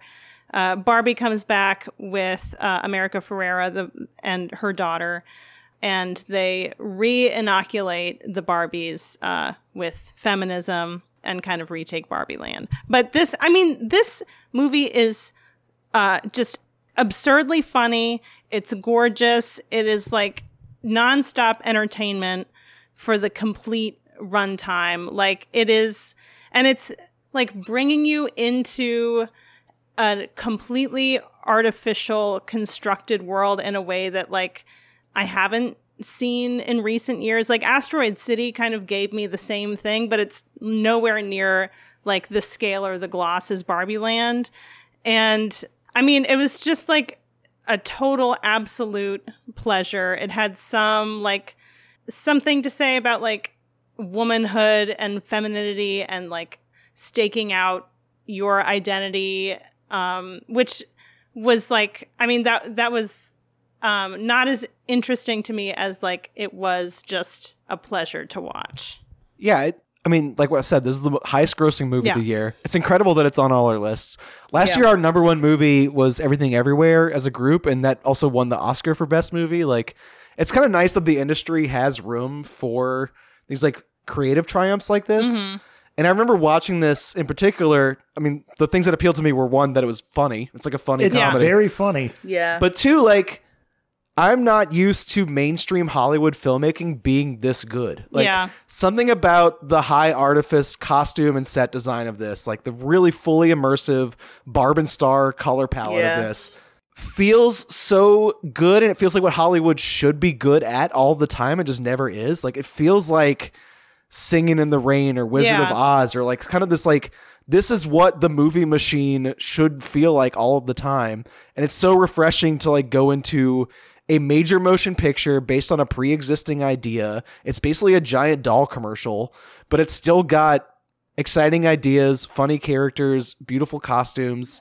It's just a highly entertaining mainstream movie. Yeah, and I liked, like, it had a political message and it was aware of its own kind of cognitive dissonance. Mm-hmm. Like, it knew, like, oh, it's a Mattel commercial, but we're also going to kind of critique capitalism. And like make fun of all this stuff that it's feeding into. And I think Greta Gerwig had to toe a very fine line. I think she did it beautifully.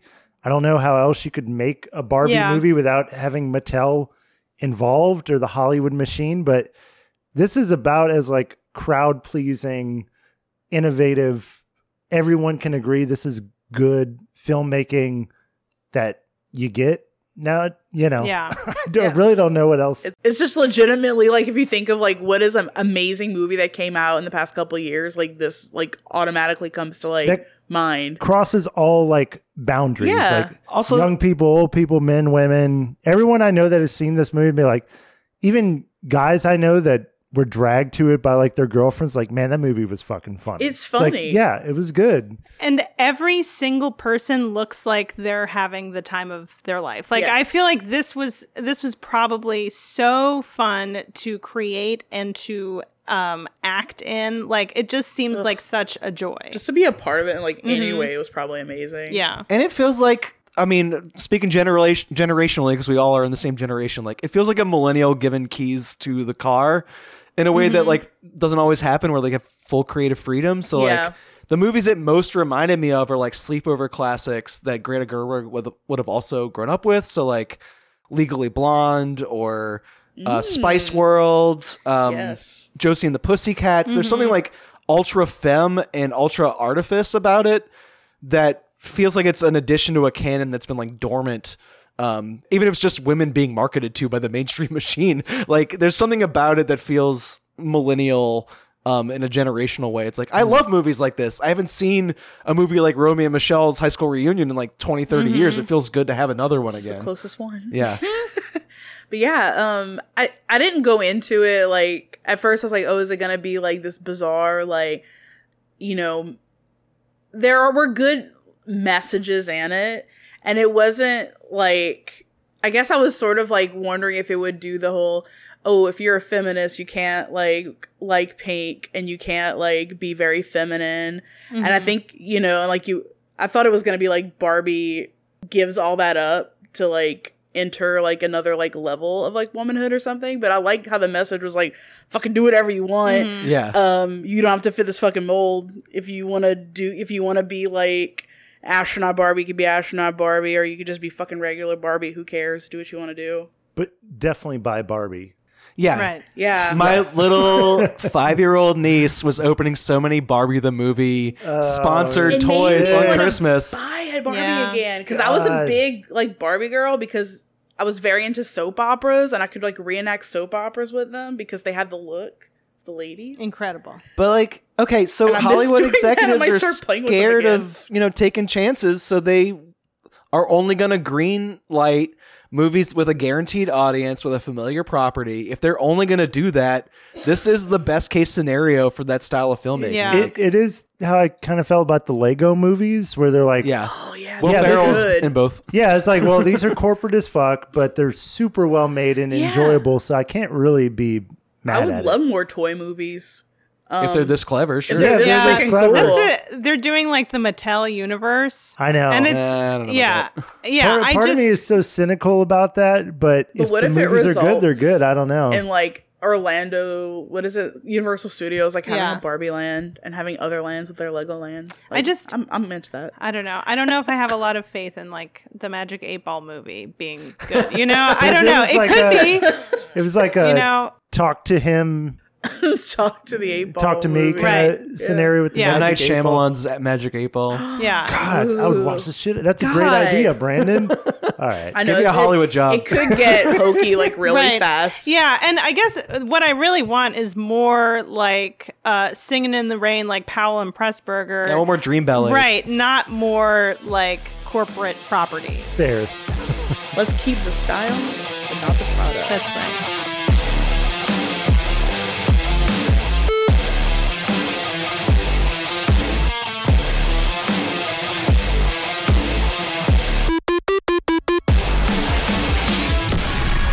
Yorgos and I started talking about Poor Things in 2017. The idea of having a brain that is brand new, what would that be? Where did she come from? She's an experiment. She's progressing at an accelerated pace. I was blown away by Bella, by the character. I don't think I've ever seen or read anyone like that. Working with Emma, that's the reason this film for me was so exciting to make. That you could have the kind of mind that isn't taught to be a certain way. I think that's very inspiring.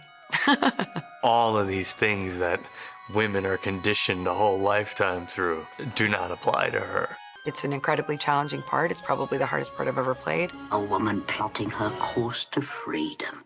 How delightful. So Brittany remains the MVP of this episode. Our last outlier film is also your number one movie of the year. I thought it was going to be some other number ones. Nope. So my number one movie of the year is Saltburn. I'm so obsessed with how amazing this movie is. So it's by Emerald Fennell, who was Midge in Barbie. Oh, yeah. Yeah. I liked A Promising Young Woman. I didn't love it. I thought it was okay.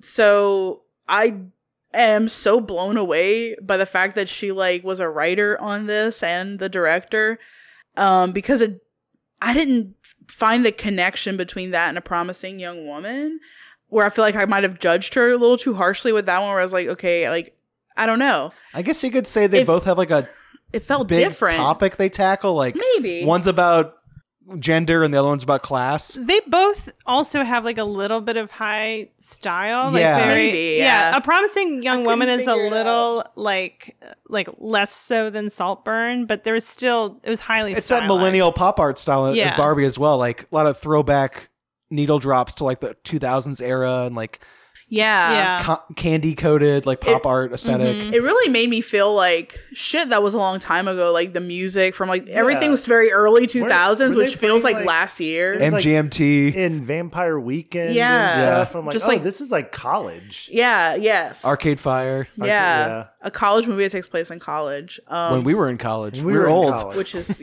wild.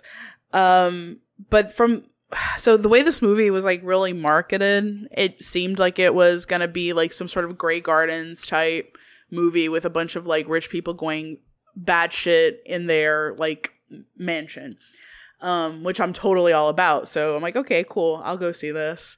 And it's kind of about that, but it's also not about that at all. The level of obsession that the main character has, I love. I love movies about people who get so obsessed with something that they really want that they do whatever the fuck they want to get to it. And how manipulative he was, his character, and the way he went about just sort of fucking everything up was amazing. And it's also fucking filthy and trashy. And that's what I really caught on to. I love movies that I don't know. It was sort of the bathtub scene here was sort of the level up of the peach scene in Call Me By Your Name. Well, he actually swallows in this one. The peach doesn't eat the peach. Yeah. Literally licks a bathtub dry. But beyond the trash, which is amazing, the way that I think it's Barry Keoghan. Keegan? I don't know. Yeah, I couldn't figure it was Keoghan or Keegan. Irish name. So looks old and young at the same time. Yes. He looks just like my 8-year-old nephew.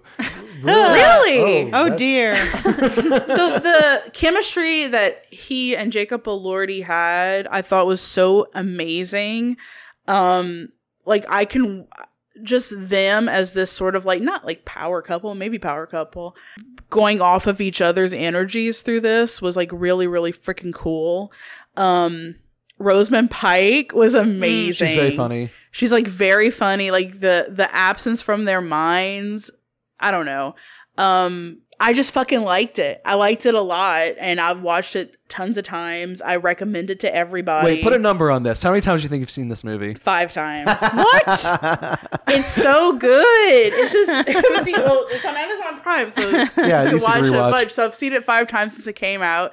I love also like, and I don't like normally rate movies based on how like the public reacts to them.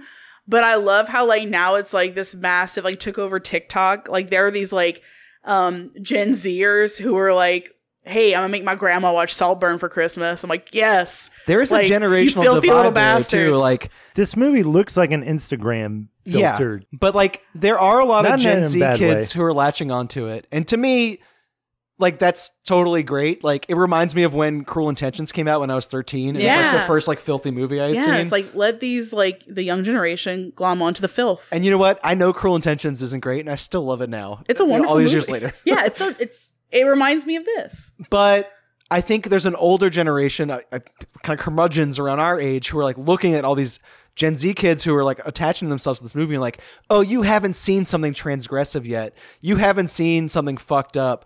This is like a watered down version of Talented Mr. Ripley or something like that. But to me, it's like, I know you. I've watched fucked up movies with you. I watched The Suckling with you in the same room this year. Yeah. It's not like transgressive cinema is like a new concept to you. And Yeah. you still latched onto this movie, which to me says that there's something more going on to it than like just Yeah. the surprise of watching someone drink cum on screen for the first time. Like I've seen that before. Yeah. You know, Old hat. but it's also like what you were saying, like the Instagram filter of it. That beautiful mansion that we're fucking stuck in Well, and the with this little editing- psychopath. Like the editing, like it's all a music video, and it's like Fan cam edits of Jacob Elordi looking hot. and like everyone's just going crazy because he's just so hot. I don't find him hot, but I enjoy like how people think like he's hot or Timothy Chalamet's hot. I don't find them hot, but I just find their presence so like amazing. Is Barry Keoghan hot? Yes. There it is. I think so. Okay, I had a weird thing. I did when I watched this movie. I had a weird thing going on because I've never imagined what Barry Keoghan's body looked like. Muscular and and childish. Damn. And we It was all like get a to weird. see It was like it. he was small, but he was like thick and muscular. Yeah. Yeah. And then that final scene is It's iconic. so iconic. It is yes. iconic. Like him dancing around naked in this mansion. The Halloween costume of 2024. We can only hope. I was like, I get it. Everyone like, will I do get it. why people would latch on to this movie. That's pretty like memeable. The movie was very memeable in a way, like drinking cum out of the thing and the Yeah, Instagram the grave. filter of Fucking it. the and grave is really fun. Fucking the The grave is grave. very good. Ugh. Dancing naked in the mansion. Right. And it's everything together. Like, I love how there's like, it's funny. There's a thriller aspect to it. Like, right when you think everything's over with, it's not. And then it takes this other turn, and then it takes another turn. Does it though? It doesn't. Cause I thought it did. No, because It it's telegraphs very, everything it's It's doing. very clear that he is manipulating them from like halfway into the movie. Okay. So there's no like surprise that he was manipulating them to do all this stuff. So the That's not first a 2 shock. times I watched it, I was like, okay, he really liked Jacob Elordi's character, and he's like, I want to fuck this guy really bad. And then he went to his house and he's like, I not only want to fuck him, but I want his house. Right. And then whenever like he punches the mirror and the mirror is not punched, I'm like, that's when his brain flips and he like goes into this next character. That's what I thought. And then like now that like I watched it a few other times, it's like another meaning where there's so many layers to this. It's so smart. Where I'm like, no, like he knew what he was doing from the beginning and he's obsessed. Like what he wants to fuck is like the money. idea Yeah. of these people and their wealth, right? Ugh. Okay, I'm gonna complain a little bit, and it's like not this movie's problem. It's like a a production problem in Sure. general is like now everything has to have a trailer for itself. So like the first 30 seconds to a minute of this movie is a trailer for all the stuff you're about to watch. And it's like a quick edit of all these images and ideas that you're about to see. And I feel like I got the whole scope of the movie in like 30 seconds. And then there's another recap trailer of everything you already watched. Yeah. In like the sequence right before the final dance off, the final naked dance. So like the summarization of everything. And if you even just watch a trailer for a movie right now, even trailers have their own trailers. So like you're about to see the trailer for Saltburn in 5, 4, 3, 2, 1. And there's like a countdown of images to what you're going to see in Saltburn. And then there's a trailer for the movie. Like there's something about not trusting the audience to like go along for the ride and like kind of summarizing everything and promising filth and excess and then you having to wait for it. Yeah. That annoys me, but it feels like that's not even a creative decision. That's somebody giving her money to make a movie and is like, okay, we're going to have this on Amazon Prime. Statistics have shown that people will turn off this movie if you haven't engaged them in the first 40 seconds. We need you to put like a promise of what imagery is going to be there. Also, people are going to be scrolling on their phones and not really paying attention. So I need you to summarize everything that happened at the end as well. So they remember and like are clued into the fact that Barry Keoghan's been corrupted the whole time. Like those feel like production notes and not Emerald Fennell making creative choices. Yeah. Those two montages annoyed me. I like everything in the middle. There's like a lot of stuff in the middle that I think's very good. That's my complaint.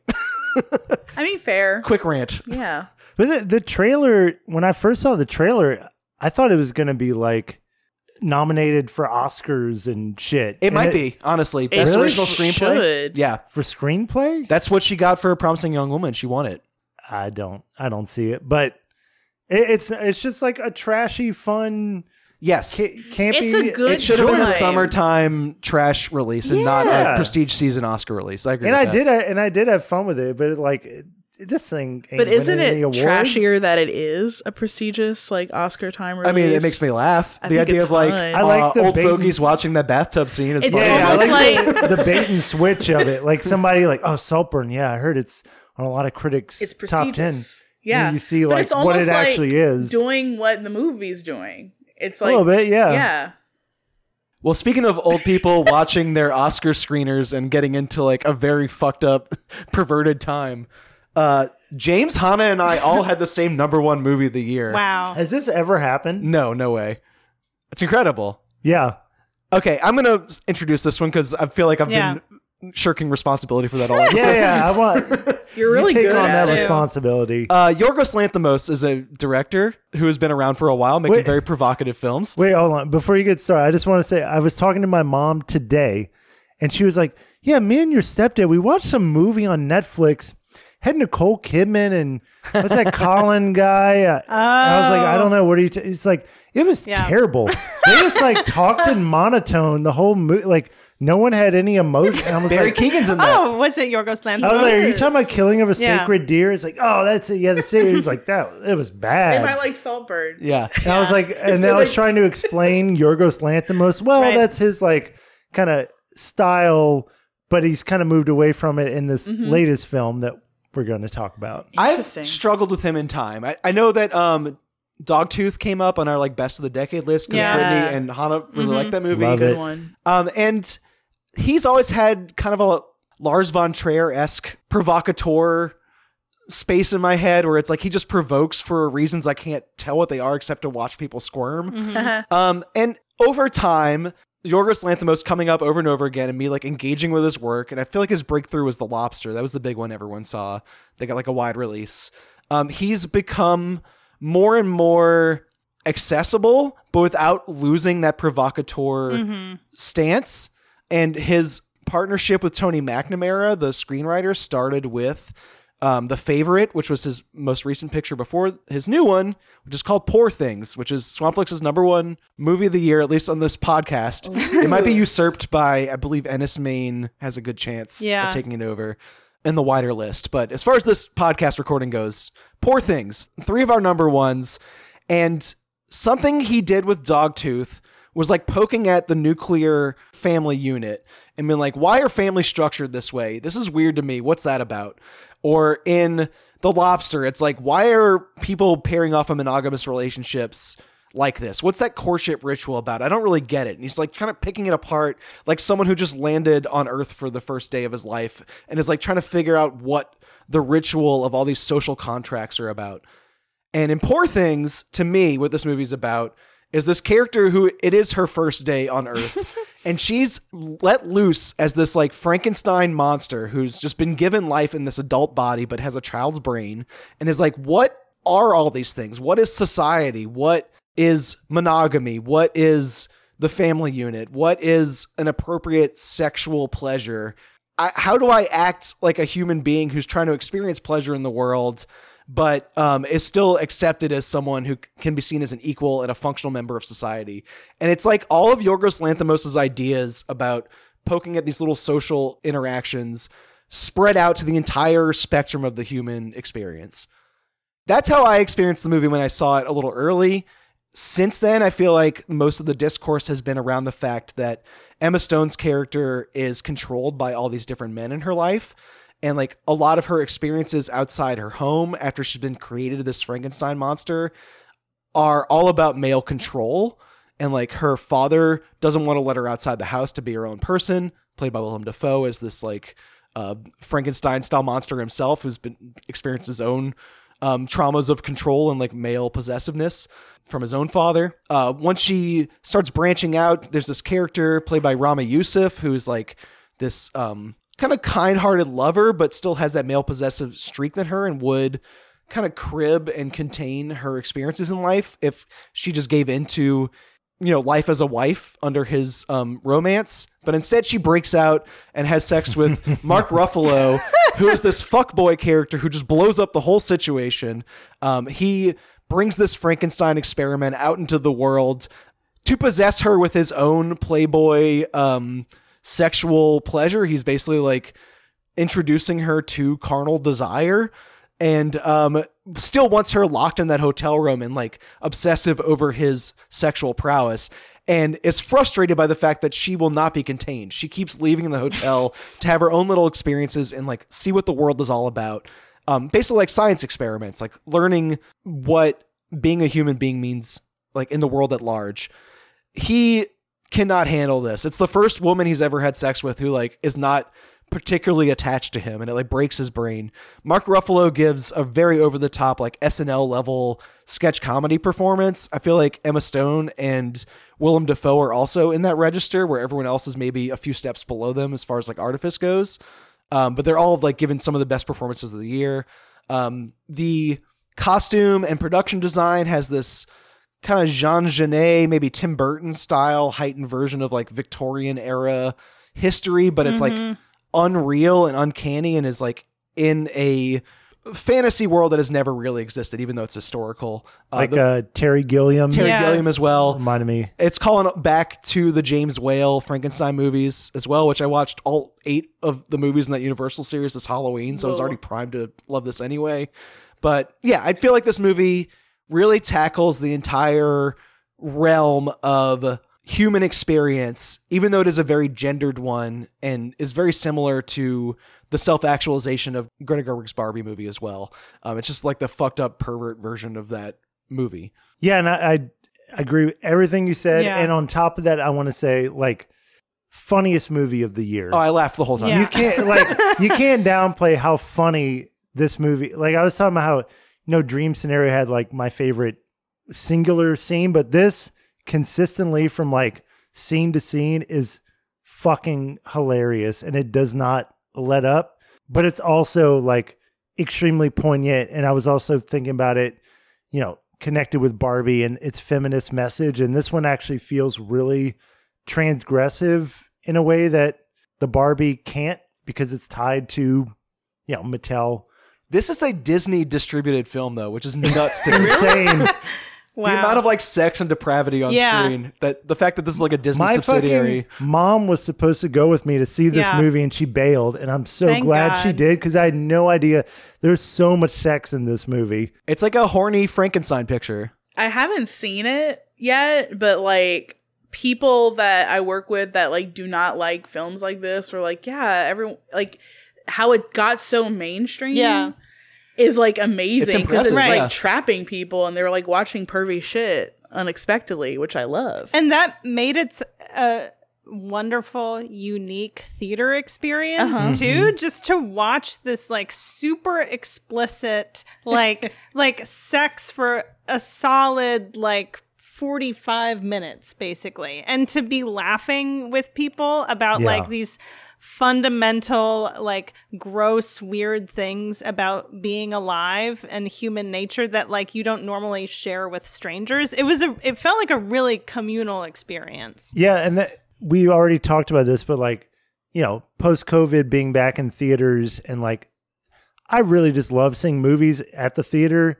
And yeah, to your point, like watching something this weird and darkly comedic and sexy and having a group of people you've never met enjoy it with you. Yeah. Like there were audible laughs throughout. It just made me feel like happy to be like in the space with these people. Sounds like it's healing our country.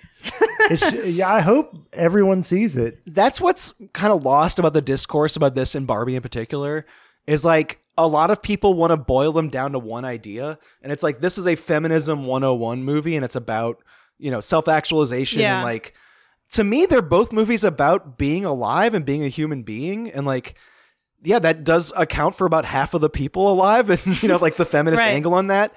And maybe in this one in particular, there are more rules about what women are allowed to do in public spaces. So it becomes about male possessiveness and like the boundaries of how women are allowed to exist outside of the home. So like, yeah, maybe there is more of a feminist angle than just like a broadly humanist one. But the overall takeaway message of this movie and a Barbie for me were just like the experience of being a human being in the world, like that communal, like universal experience. Like that's what the movie's poking at ultimately. The feminism is just like one aspect of it to me. And I also I think it focused on ways that she is contained and caged, but there are other examples of men that are contained and caged in other ways. Like there's a man she meets on the cruise who's kind of like caged by his cynical philosophy. Gerard Carmichael. Yeah. That scene got to me. Right. He's like, he has a cynical worldview and like she kind of realizes that he is just scared of kind of being in the world. Yeah. What is that? That line of dialogue gutted me because it was like, yeah, like you're just a little boy who thinks the world is broken or something like that. Or like, yeah, you're like a little boy who can't handle that the world is broken. Yeah. And what he brings into her brain too is like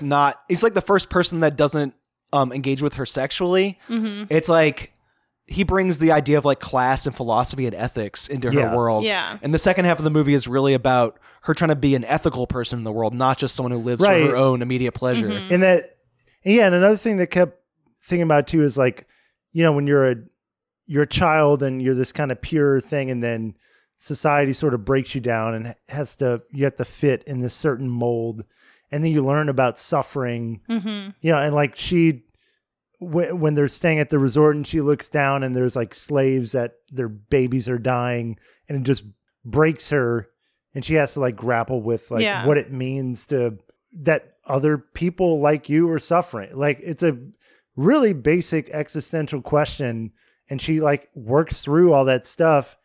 And I love by the end, the answer that the film seems to give is like, you gotta like find your community. Mm-hmm. You gotta find what you love, what you're passionate about, and what gives meaning to your life. And that's the key to like surviving, which is, I don't know, the bare bones, basic humanist shit that all films really try to get at. And this gets at it in a way that's like really transgressive and funny and has a lot of dirty jokes and a lot of cursing. Yeah, it also looks at humans as like base animals that like only care about immediate orgasmic pleasure, which is like a funny take on the species as well. Yeah. I think also visually just like Barbie, beautiful, like, but this is just like surreal, gorgeous, strange, like experimental. Like it uses like so many different visual styles and techniques in ways that feel like that feel intentional, not just like a gimmick. You know, there's like a lot of the beginning of the movie is filmed with a fisheye, and that's kind of like when she's still getting kind of her brain is still developing, and so she's like a little like alien in the world and she's living trapped in a little fishbowl. She can't leave that house. Yeah, exactly. And then she leaves, and then it's like these super saturated like yellows and greens and oranges, and it is like a breathtakingly beautiful movie. And that's Lanthimos as a director, I think, doing his best work. Is like, it's not just him imposing his vision on everything. This isn't just the guy who made Dogtooth, even though that voice still comes through. He's also giving permission to like each of his collaborators to go fucking nuts. Like the costume design is really eccentric. The cinematography, like you were just saying, really over the top. Emma Stone and Mark Ruffalo in particular are given free reign to like try weird takes and like be as over the top as they want in every scene, and it really works. And the score too, very strange, very strange, especially in the beginning. A lot of just random clicks and clacks pops. and boom, Yeah. boom.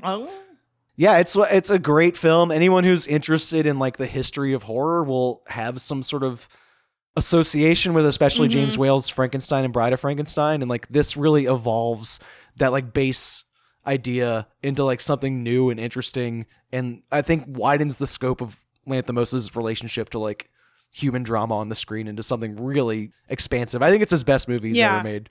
I have loved him. Like, I loved Alps, which not that many people like.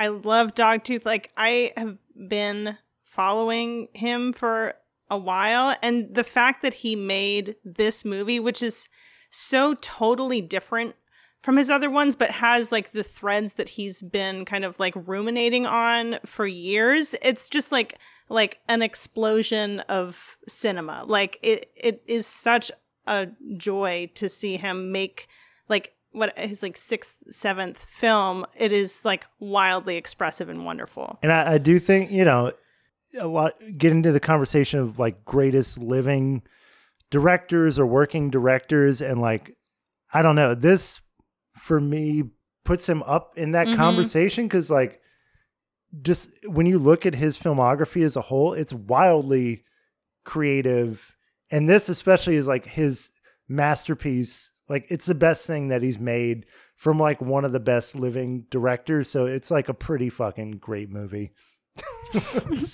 I think if the reason it's not going to be the website's #1 movie, if that doesn't happen, is just because not enough of us saw it. Yeah. Because it was like a late entry in the year. One of the more annoying things about this year, even though there were tons of great movies, I'm very happy about the entire picture of like 2023 cinema. But like, studios held a lot of stuff until December. Part of that was because of the strikes, but a lot of it is just because of how the awards season marketing works. And like all of the like quote unquote great movies from great directors were like squeezed in the last month. Yeah. I feel like there was like this big lull where I'm like, there's really nothing there, and then all of a sudden it was like just too much to watch. Yeah, November, December, there was a lot of catch up going on. But you know, I think we did a good job today of talking about very exciting movies. I really found a lot of pleasure in these films. Like, this is a great crop of movies. Yeah. And we will come back in 2 weeks with an honorable mentions episode where we're going to dive deeper into fewer titles. It will not be as exhaustive as this. And in the meantime, next episode on the Lanyap podcast, we are talking about John Carpenter's Prince of Darkness, a movie I have not seen and can't really comment on. But I like that director a lot, so I'm excited to see what that movie is. If you think I'm stupid now, you should see me when I'm high. And I'm smarter than I look. I'm the dumbest girl alive. I took 10 Advils today. I got bruises on my thighs. Plus I gave away my brain. I'm the dumbest girl alive. I got lightning in my veins. Walk around like Frankenstein. I did science on my face. I'm the dumbest girl alive. Never ask me what I think. Don't know why you even try. Cause I always get it wrong. I'm the dumbest girl alive. Money coming from my mouth. Money coming from my eyes. And I keep on losing count. I'm the dumbest girl alive. And I'm picking up the pace. I'm so happy I could die. Put emojis on my grave. I'm the dumbest girl alive. And that feels so dangerous. But you say I'm doing fine now. Guess that's how it goes. I'm the dumbest girl alive. Text, text, text, text. Like you're trying to start a fight. Yeah, I'll fucking text you back. I'm the dumbest girl alive.